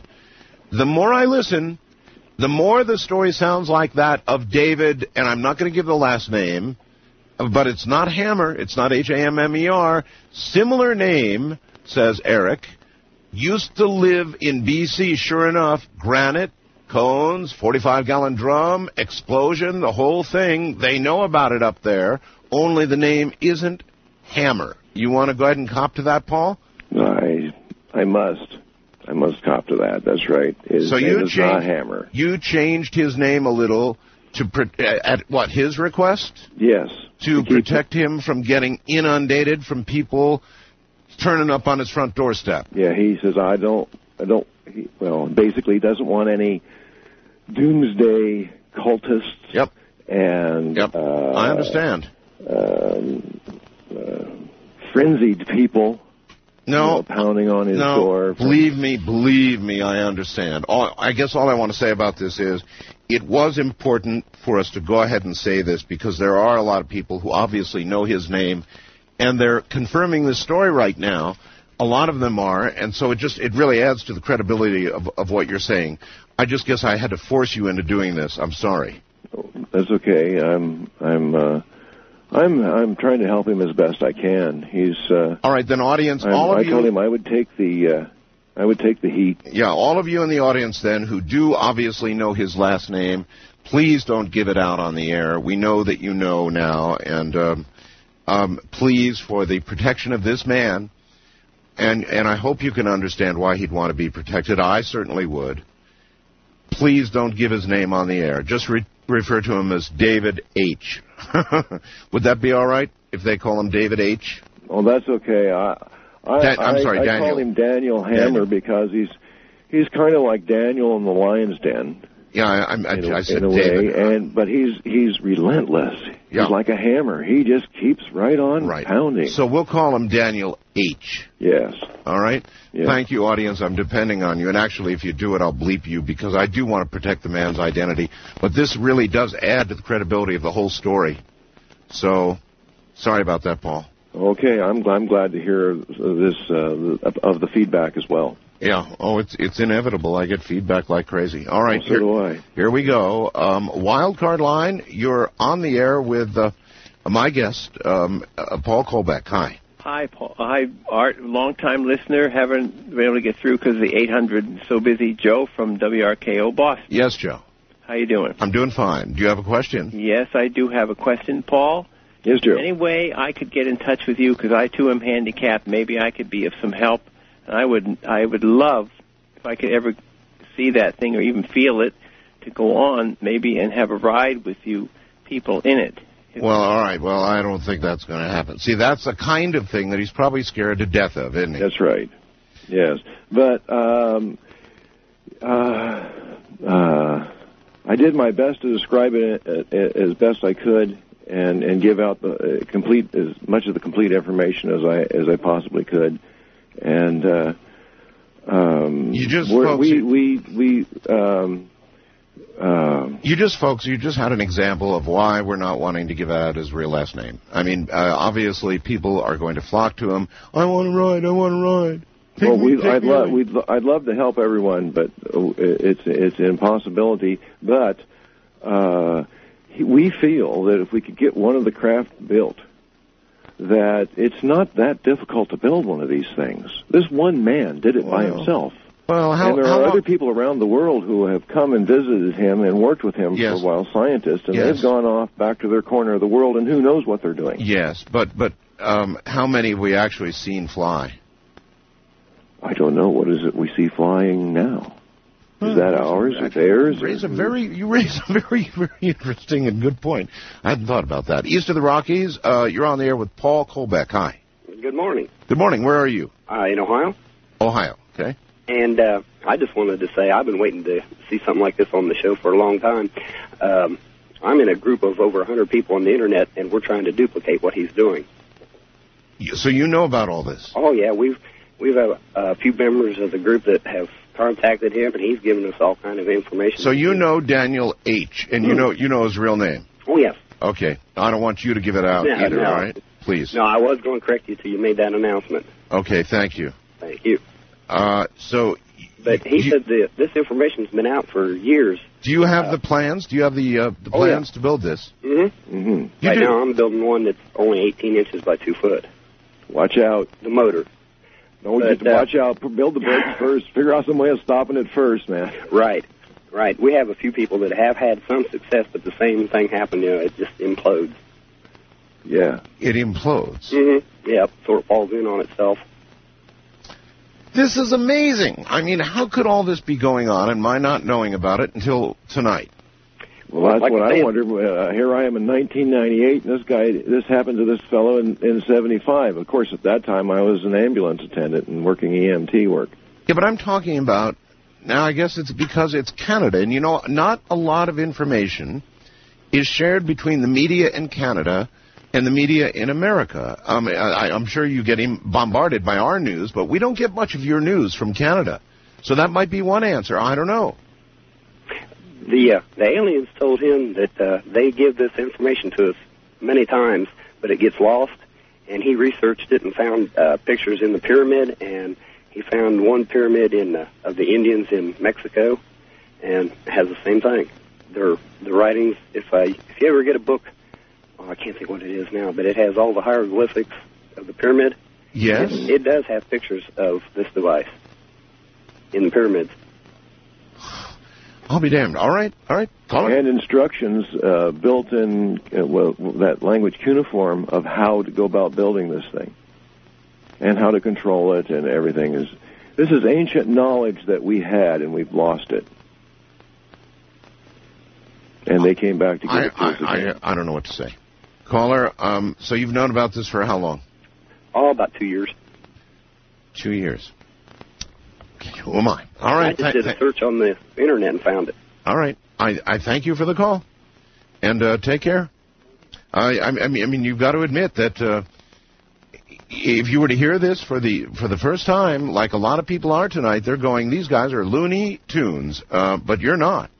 You're not Looney Tunes at all. He's not Looney Tunes, and obviously an awful lot of people out there. So many of these craft then could have been built, and that's at least some of what we might be seeing in our skies. Yes, and parts and pieces of his concept, much like Tesla, where they took parts and pieces of Tesla's work and made television out of it over here and radio out of it over there. They take parts and pieces of Daniel's work and make little example toys and things out of it instead of going ahead and building the craft. And he gets quite upset about that. I can imagine. Well, again, I can't believe that you've never heard of the Coral Castle in Florida. No, because here's a little 100-pound guy, 5 feet tall, who is moving 20-ton pieces of granite. And nobody knows how he did it, but he built this granite castle.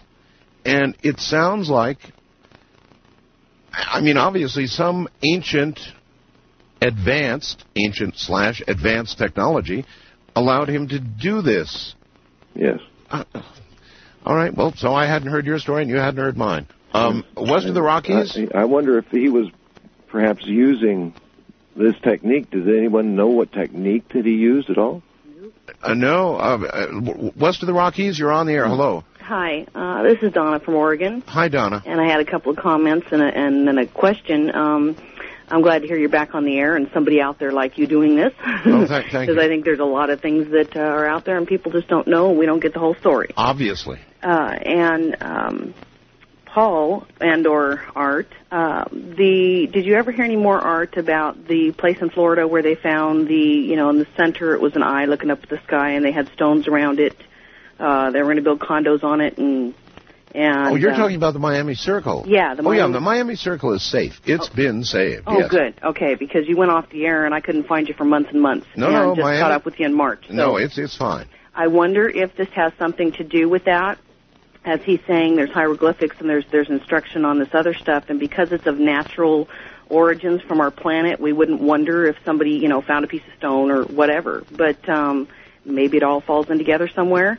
And when he was talking about this, the thing that kept coming across my mind, and then he just said it before the last break, was Noah's Ark. Everybody laughed at him. What are you doing? And here we go again.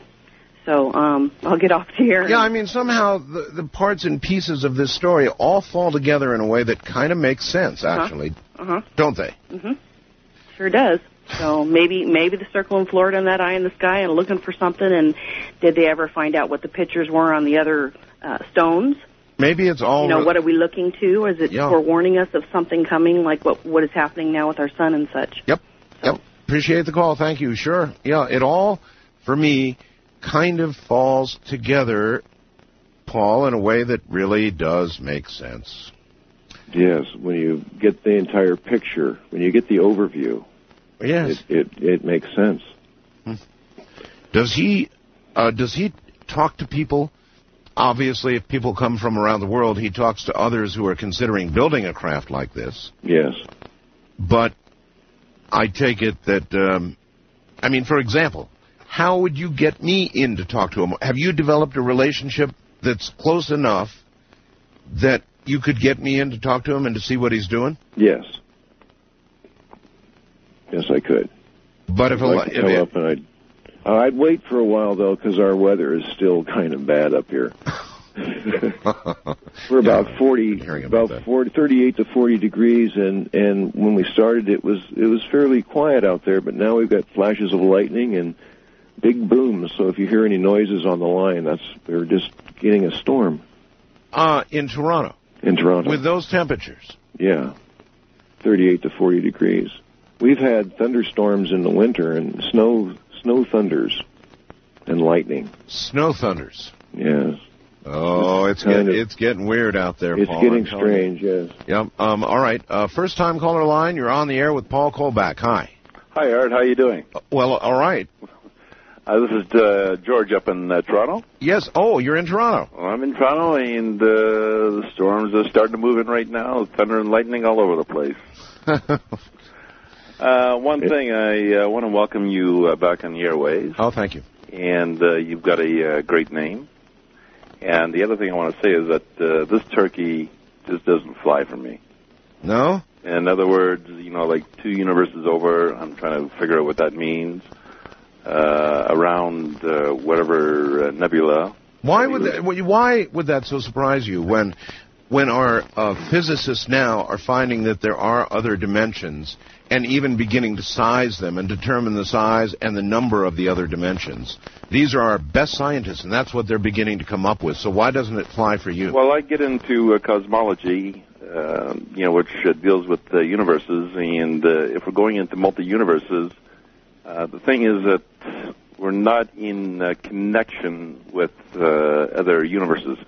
The one thing I did was I did a calculation, and I said if I took the Earth, 8,000 mile diameter, and shrunk it down to an inch, the Moon would be 2.5 feet away from the Earth at 1 inch diameter. Yes. Okay. Yes. The Sun would be 969 feet away. It would be a 9-foot disk. Yeah, you're doing everything to scale. Okay, and your point is what? Alpha Centauri, the nearest star to us, right, would be 52,000 miles away. Yep, gotcha. With the Earth as 1 inch. Right, light years and light years, yes. Yeah.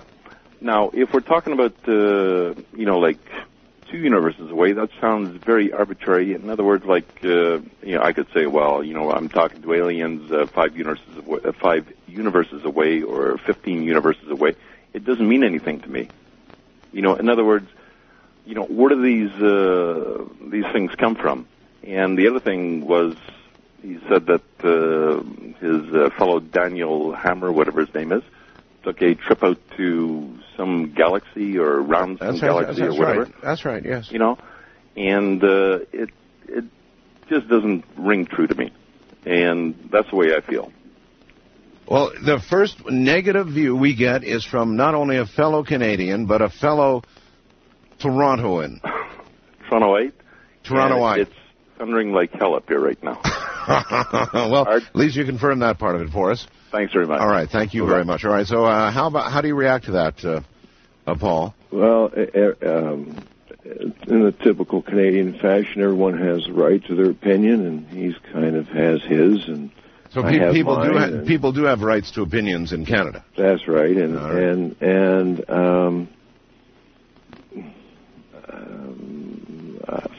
when he started telling me the story, when I first heard it, I didn't believe it was really true either. Really, I find I this... really got into researching it and looking at it and working some of the experiments that he showed me. That I understand. I'd like to show you. You've taken the photos. We've got the photos on the website, folks. Go look at them yourself. This is real. All of this really happened. Whether you want to believe, I guess, some portions of the story or not, an awful lot of it is obviously absolutely true. So, I don't know. I guess some people will at some point suspend belief, and they'll say, well, okay, I can see he did this, and, well, there's records of that, and so forth and so on. Maybe he did all that, but then they stop believing at some point. Others will see, I think, the logic in it when you look at the ancient technology that's represented by the pyramids that, by the way, we still don't understand. We don't even have a clue about the pyramids and other similar objects here on Earth that represent similar ancient technology. We have no clue. So why is everything we're not hearing from you totally logical? To me, it could be totally true. That's all I'm saying. Wildcard line, you're on the air with Paul Coulbeck and Art Bell. Hi. Hey, Art Bell, and hey, Paul. This is Chris over in Honolulu, Hawaii, listening to you from KHVH, 8:30 a.m. You bet. Well, that last caller was a little bit of a skeptic. He's kind of going by old school astrophysics and stuff, and that wouldn't apply to interdimensional reality because we haven't even a model yet that's applicable. So he couldn't say one yay or nay as far as that goes. No, I agree. I agree. One thing. Before I ask my question to Paul, okay, I wanted to say the other night you had Ed Dames on. Yes. And he said, the grandfather of all paranormal shows was In Search Of. Well, he must be younger than we are because I seem to recall one back in the 50s called One Step Beyond. Okay. Remember that? Yeah, of course I do. Oh, of course you do. Well, of course I do too. Anyway, that was the grandfather of all paranormal shows. I just wanted for the record, just in case anybody's forgotten that one. That was a really good one. I think Dick Powell was the host on that one. Anyhow, so my question is this: science fiction for a long time has had a postulation about hollowing out asteroids and using them for long-term habitable platforms, as well as attaching some sort of propulsion units to them. That's right. They're nothing but big rocks, right? Right, exactly. I mean, these are giant-sized rocks, basically. We thought about that, as long ago as the 50s. Now, the idea is we were also discussing recently about. All right, listen, I'm at the bottom of the hour. I'll hold you over if you want to hold over. Okay, that's fine. Sure. All right, then stay right there. A Granite Starship, is that so outrageous? Maybe it's not. Think about Granite. Think about some of the things here on Earth, and think about what you've heard tonight. You're listening to Art Bell, Somewhere in Time, tonight featuring a replay of Coast to Coast AM from April 11th, 2001.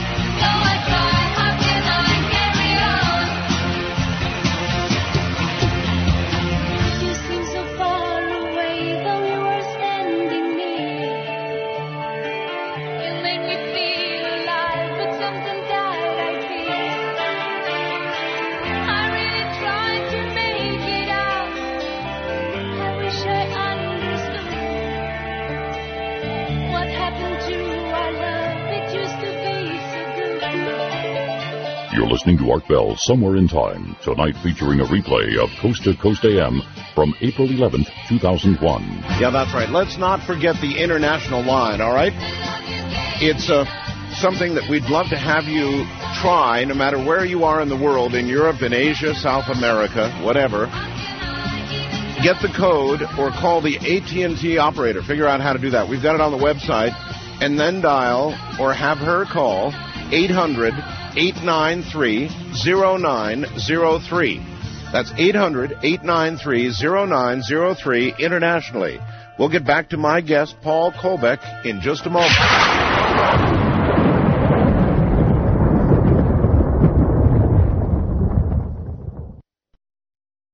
2001 on Art Bell, Somewhere in Time.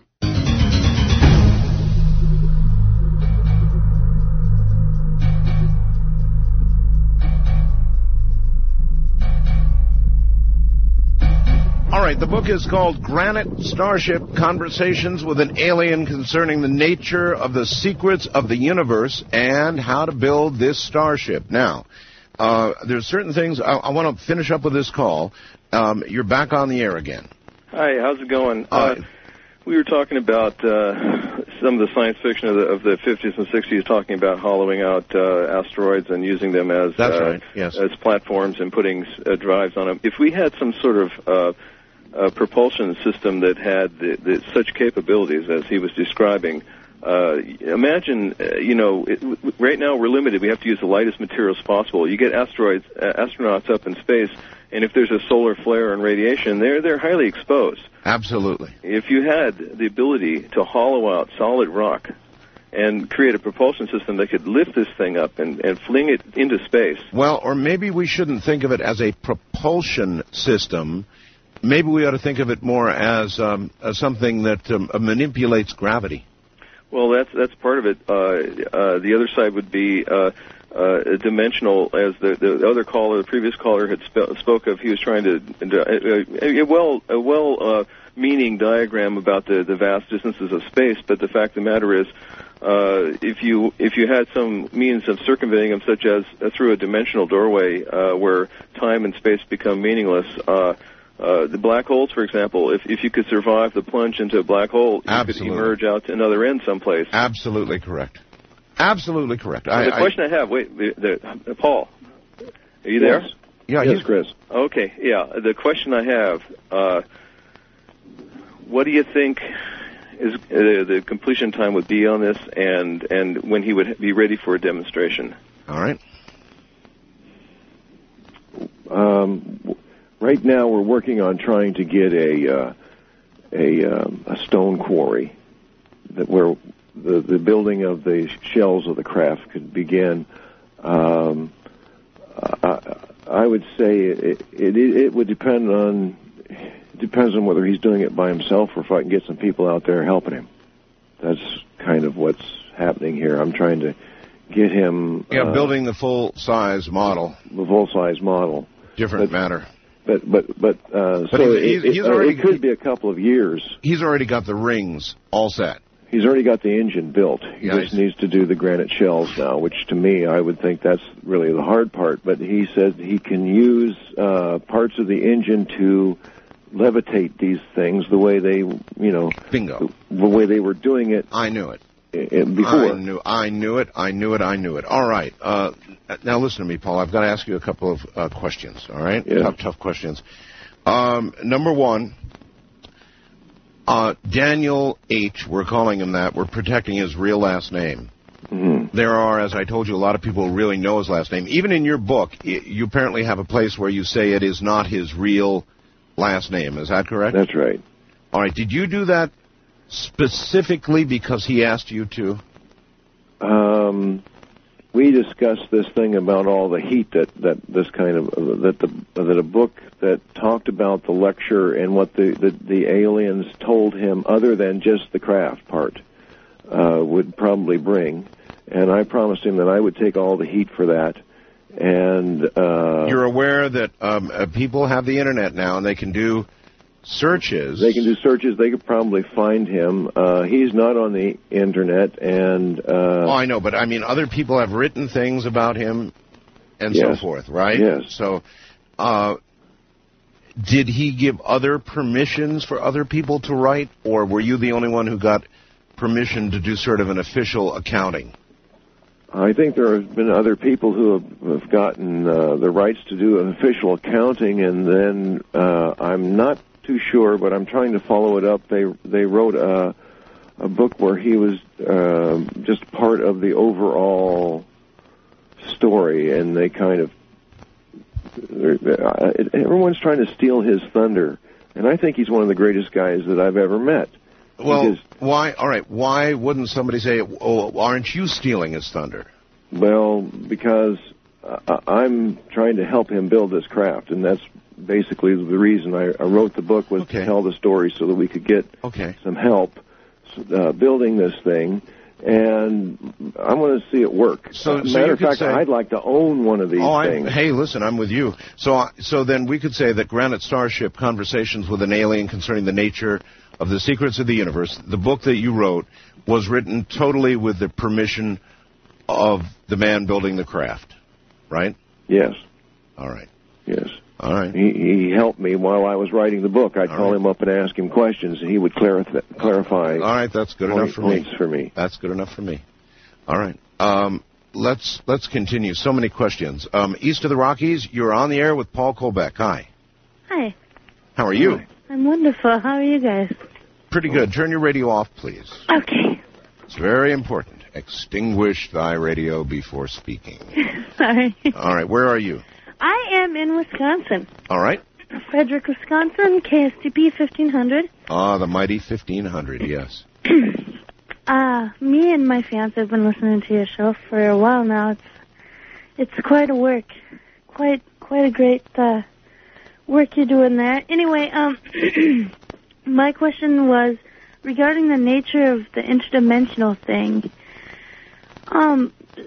But basically what we're saying here is that these guys are not only interspatial but interdimensional as well.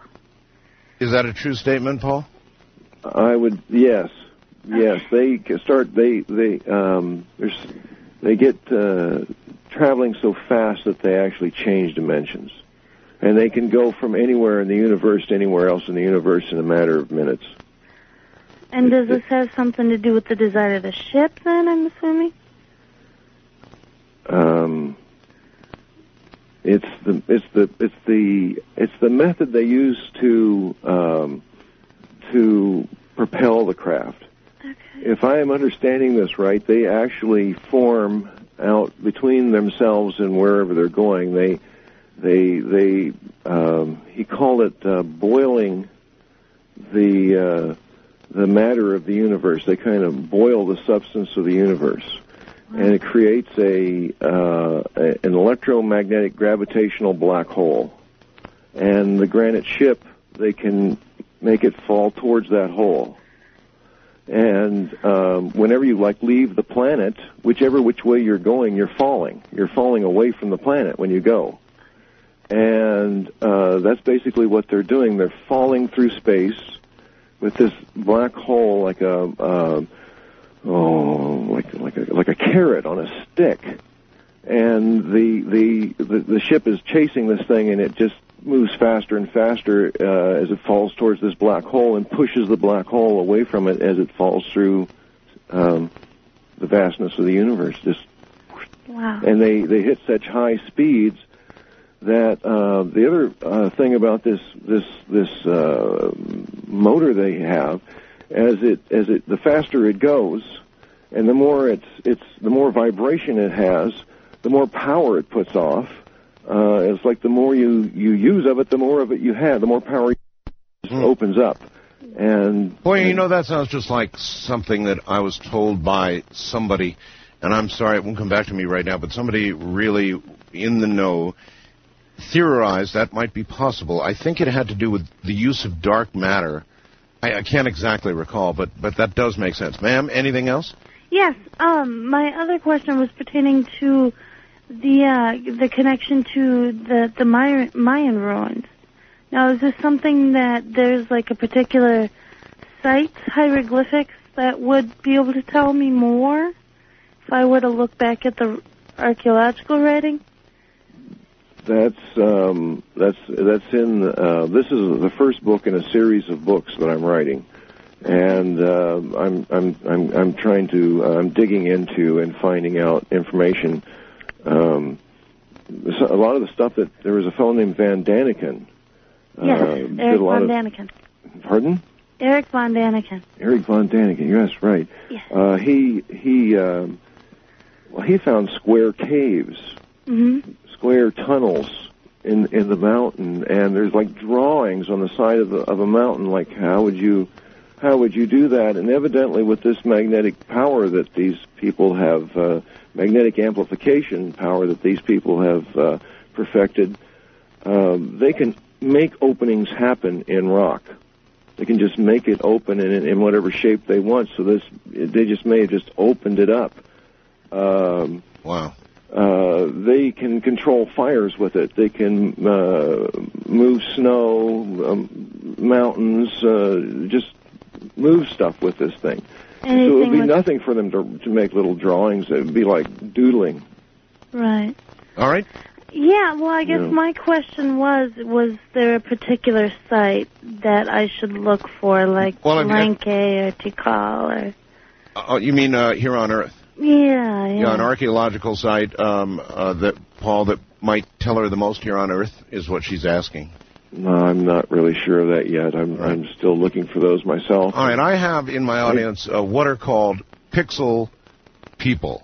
I name them pixel people because they take all photographs that I put up on the web, all photographs, and they tear them down until they magnify them about 6 million times, and then they look at 2 pixels and they say, that's out of place. Therefore, that's a fake photograph. Mike blasts me right now, fast blast me. Those photos are so fake. The ones you put up there? And, I think this is kind of mindless of Mike, because I don't see how these photos could possibly be fake. They were obviously taken with what do you take them with? Can you tell us? Well, unfortunately, it was a VHS camera. Yeah. And I'm going to go up and do some digital work, actually. So you VHS the whole thing, and then... I VHS'd it, and then I took it down to our studio, and I video captured those shots and emailed them to you. That's basically... to me, they don't look fake at all.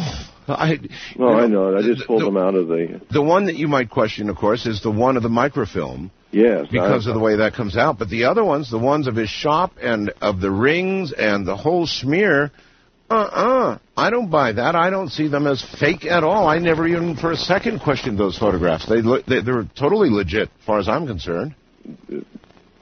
I don't know. I took them off the video I shot. What can I say? And again, you're pretty sorry you didn't put them in the book, huh? Yes, but I was planning on building a bigger website and building the website up and putting more information in and keeping people abreast that way, too. Okay. And color printing and all that stuff. It was just got to be... Actually, I know it's expensive. Yes. I know it is, yeah. And well, I'm not very wealthy or anything like that. And No, I understand. I've taken on this incredibly crazy task of helping to build a flying saucer. It sounds kind of weird, but then when I say it like that, I look at myself sideways, but... it's all right. It's okay. It's okay. One of the callers earlier brought up something I think might be interesting as well as an interesting part of this story. That it points back to the ancient knowledge that we've lost. She was talking about the circle in Florida. Yes, the Miami Circle, so-called. Evidently, there are several of those around the planet, and one of them is Stonehenge, and it's one of the best preserved, and is sitting there to this day. And according to Daniel, the aliens told him that the purpose of Stonehenge was as a granite workbench to build these craft on. And that the reason it's on those heavy stones like that is so that the stones could take the vibration when they tested the craft. And that the winds rushing off the craft would have area to dissipate into is the reason they put it out on a big clear hillock like that. Well, you know what? Your explanation or his of Stonehenge makes as much sense as anybody else's, and maybe even a little more. West of the Rockies, you're on the air with Paul Coulbeck. Hi. Hi, am I on? Yes. Hi. It is you. Where are you? I'm in California. Okay. And by the way, I drove from Reno. I'm in Northern California, and we had hail and snow and rain and sleet all day long. It's just totally incredible for this time of year. I know. It's just insane. Chris, like your previous caller, basically asked my question. I was looking at the pictures, and by the way, I don't see how they could not be authentic. Right. Him in his workroom there, and what he's done is incredible. But I was just, if he's trying to do it by himself, and then I looked at the microfilm shot, and I thought, how long is this going to take this guy to do this? You know. So that was basically my question. Oh, well, obviously, I suppose, if alone, at least a couple of more years. Yeah. With help, maybe sooner. Yeah. You know what I'm wondering? What? I'm wondering, all these things that we see happening now with the weather and the sun going berserk, even though it is in a cycle, as it were, all of these things going on, might they be the precursor to the 33,000-year slap? Wow. So how we should be asking so we should be asking ourselves, how quickly do we want to build one of these? That's right. That's right. Quick getaway might not be a bad idea. But I did have a question. Is this a wild card line? Can I ask you something? We went into the gallery. Well, this is the West of the Rockies line, actually. Oh, okay. Well, can I ask you a question about one of your gallery photos? Which one? The one with the arm coming out of the television set. We were just going through it, and my niece just got scared to death and said I had to sleep with her tonight. She's visiting me. Is that a photo? I mean, is that an actual... You know, I don't even know which one you're talking about. Oh, there is a very strange photo of and the letter was that this guy was watching television and his screen went white, and the photo is a television with a white snowy screen, and there's this perfectly flesh-colored arm and hand. Okay, which one? I'm in gallery. Which there's a UFO. Oh, I'm sorry, ghost picture. Ghost. How far back is it? It's on page, I think, 2. Page 2. Or it could be 5. I don't know. I went through all of them. Well, there's a big difference here because, oh brother. Yeah. There's so much to see here. It could have been 5, huh? That was really shocking, yeah. Well, I'm sorry. I could eventually get back there, I'm sure. I understand, yeah. But that was really a freaky picture. Well, and probably the most clear of them all. All right. Is it entitled The Incident? I'm not sure. Okay. Well, listen, we're going to be doing Ghost to Ghost on Friday night. Oh, okay. All right? Okay, well, I'll look it up again and find out exactly what it is for you. Well, I see a TV, actually. Oh, okay. And I don't know. When you enlarge it, when you see the small picture, then when you enlarge it, it's just... Oh, my God, you're right. I'm on... All right, it's page 5. Good God, there's a hand coming out of this television. And it's so odd. I mean, with the color of the hand and I thought, oh, it's got to be a double exposure. I've never seen this photograph. That is... Oh, my God. Oh, my God. It's on page 5 in the gallery. And there's this hand coming out of a TV. Ay. No wonder. All right, listen, we'll take this up during Ghost to Ghost, all right? All right. Well, thank you so much. I love your show. You're very welcome. Thank you. Oh, my God, she's right. You ought to see that thing. A hand is coming right out of it. All right, listen, Paul, what a pleasure it has been, Paul. What an incredible story. I'm glad we could tell it the way we did. I am too. It's fantastic. We hit on a lot of points, but there's still a lot to be told. If there is, you know where to tell it. Right here. I'll take you up on that. Thanks, Paul, and good night. Paul Coulbeck. That's the story of the Granite Starship, Conversations with an Alien Concerning the Nature and Secrets of the Universe. You can get a copy of that book. Ta-ta.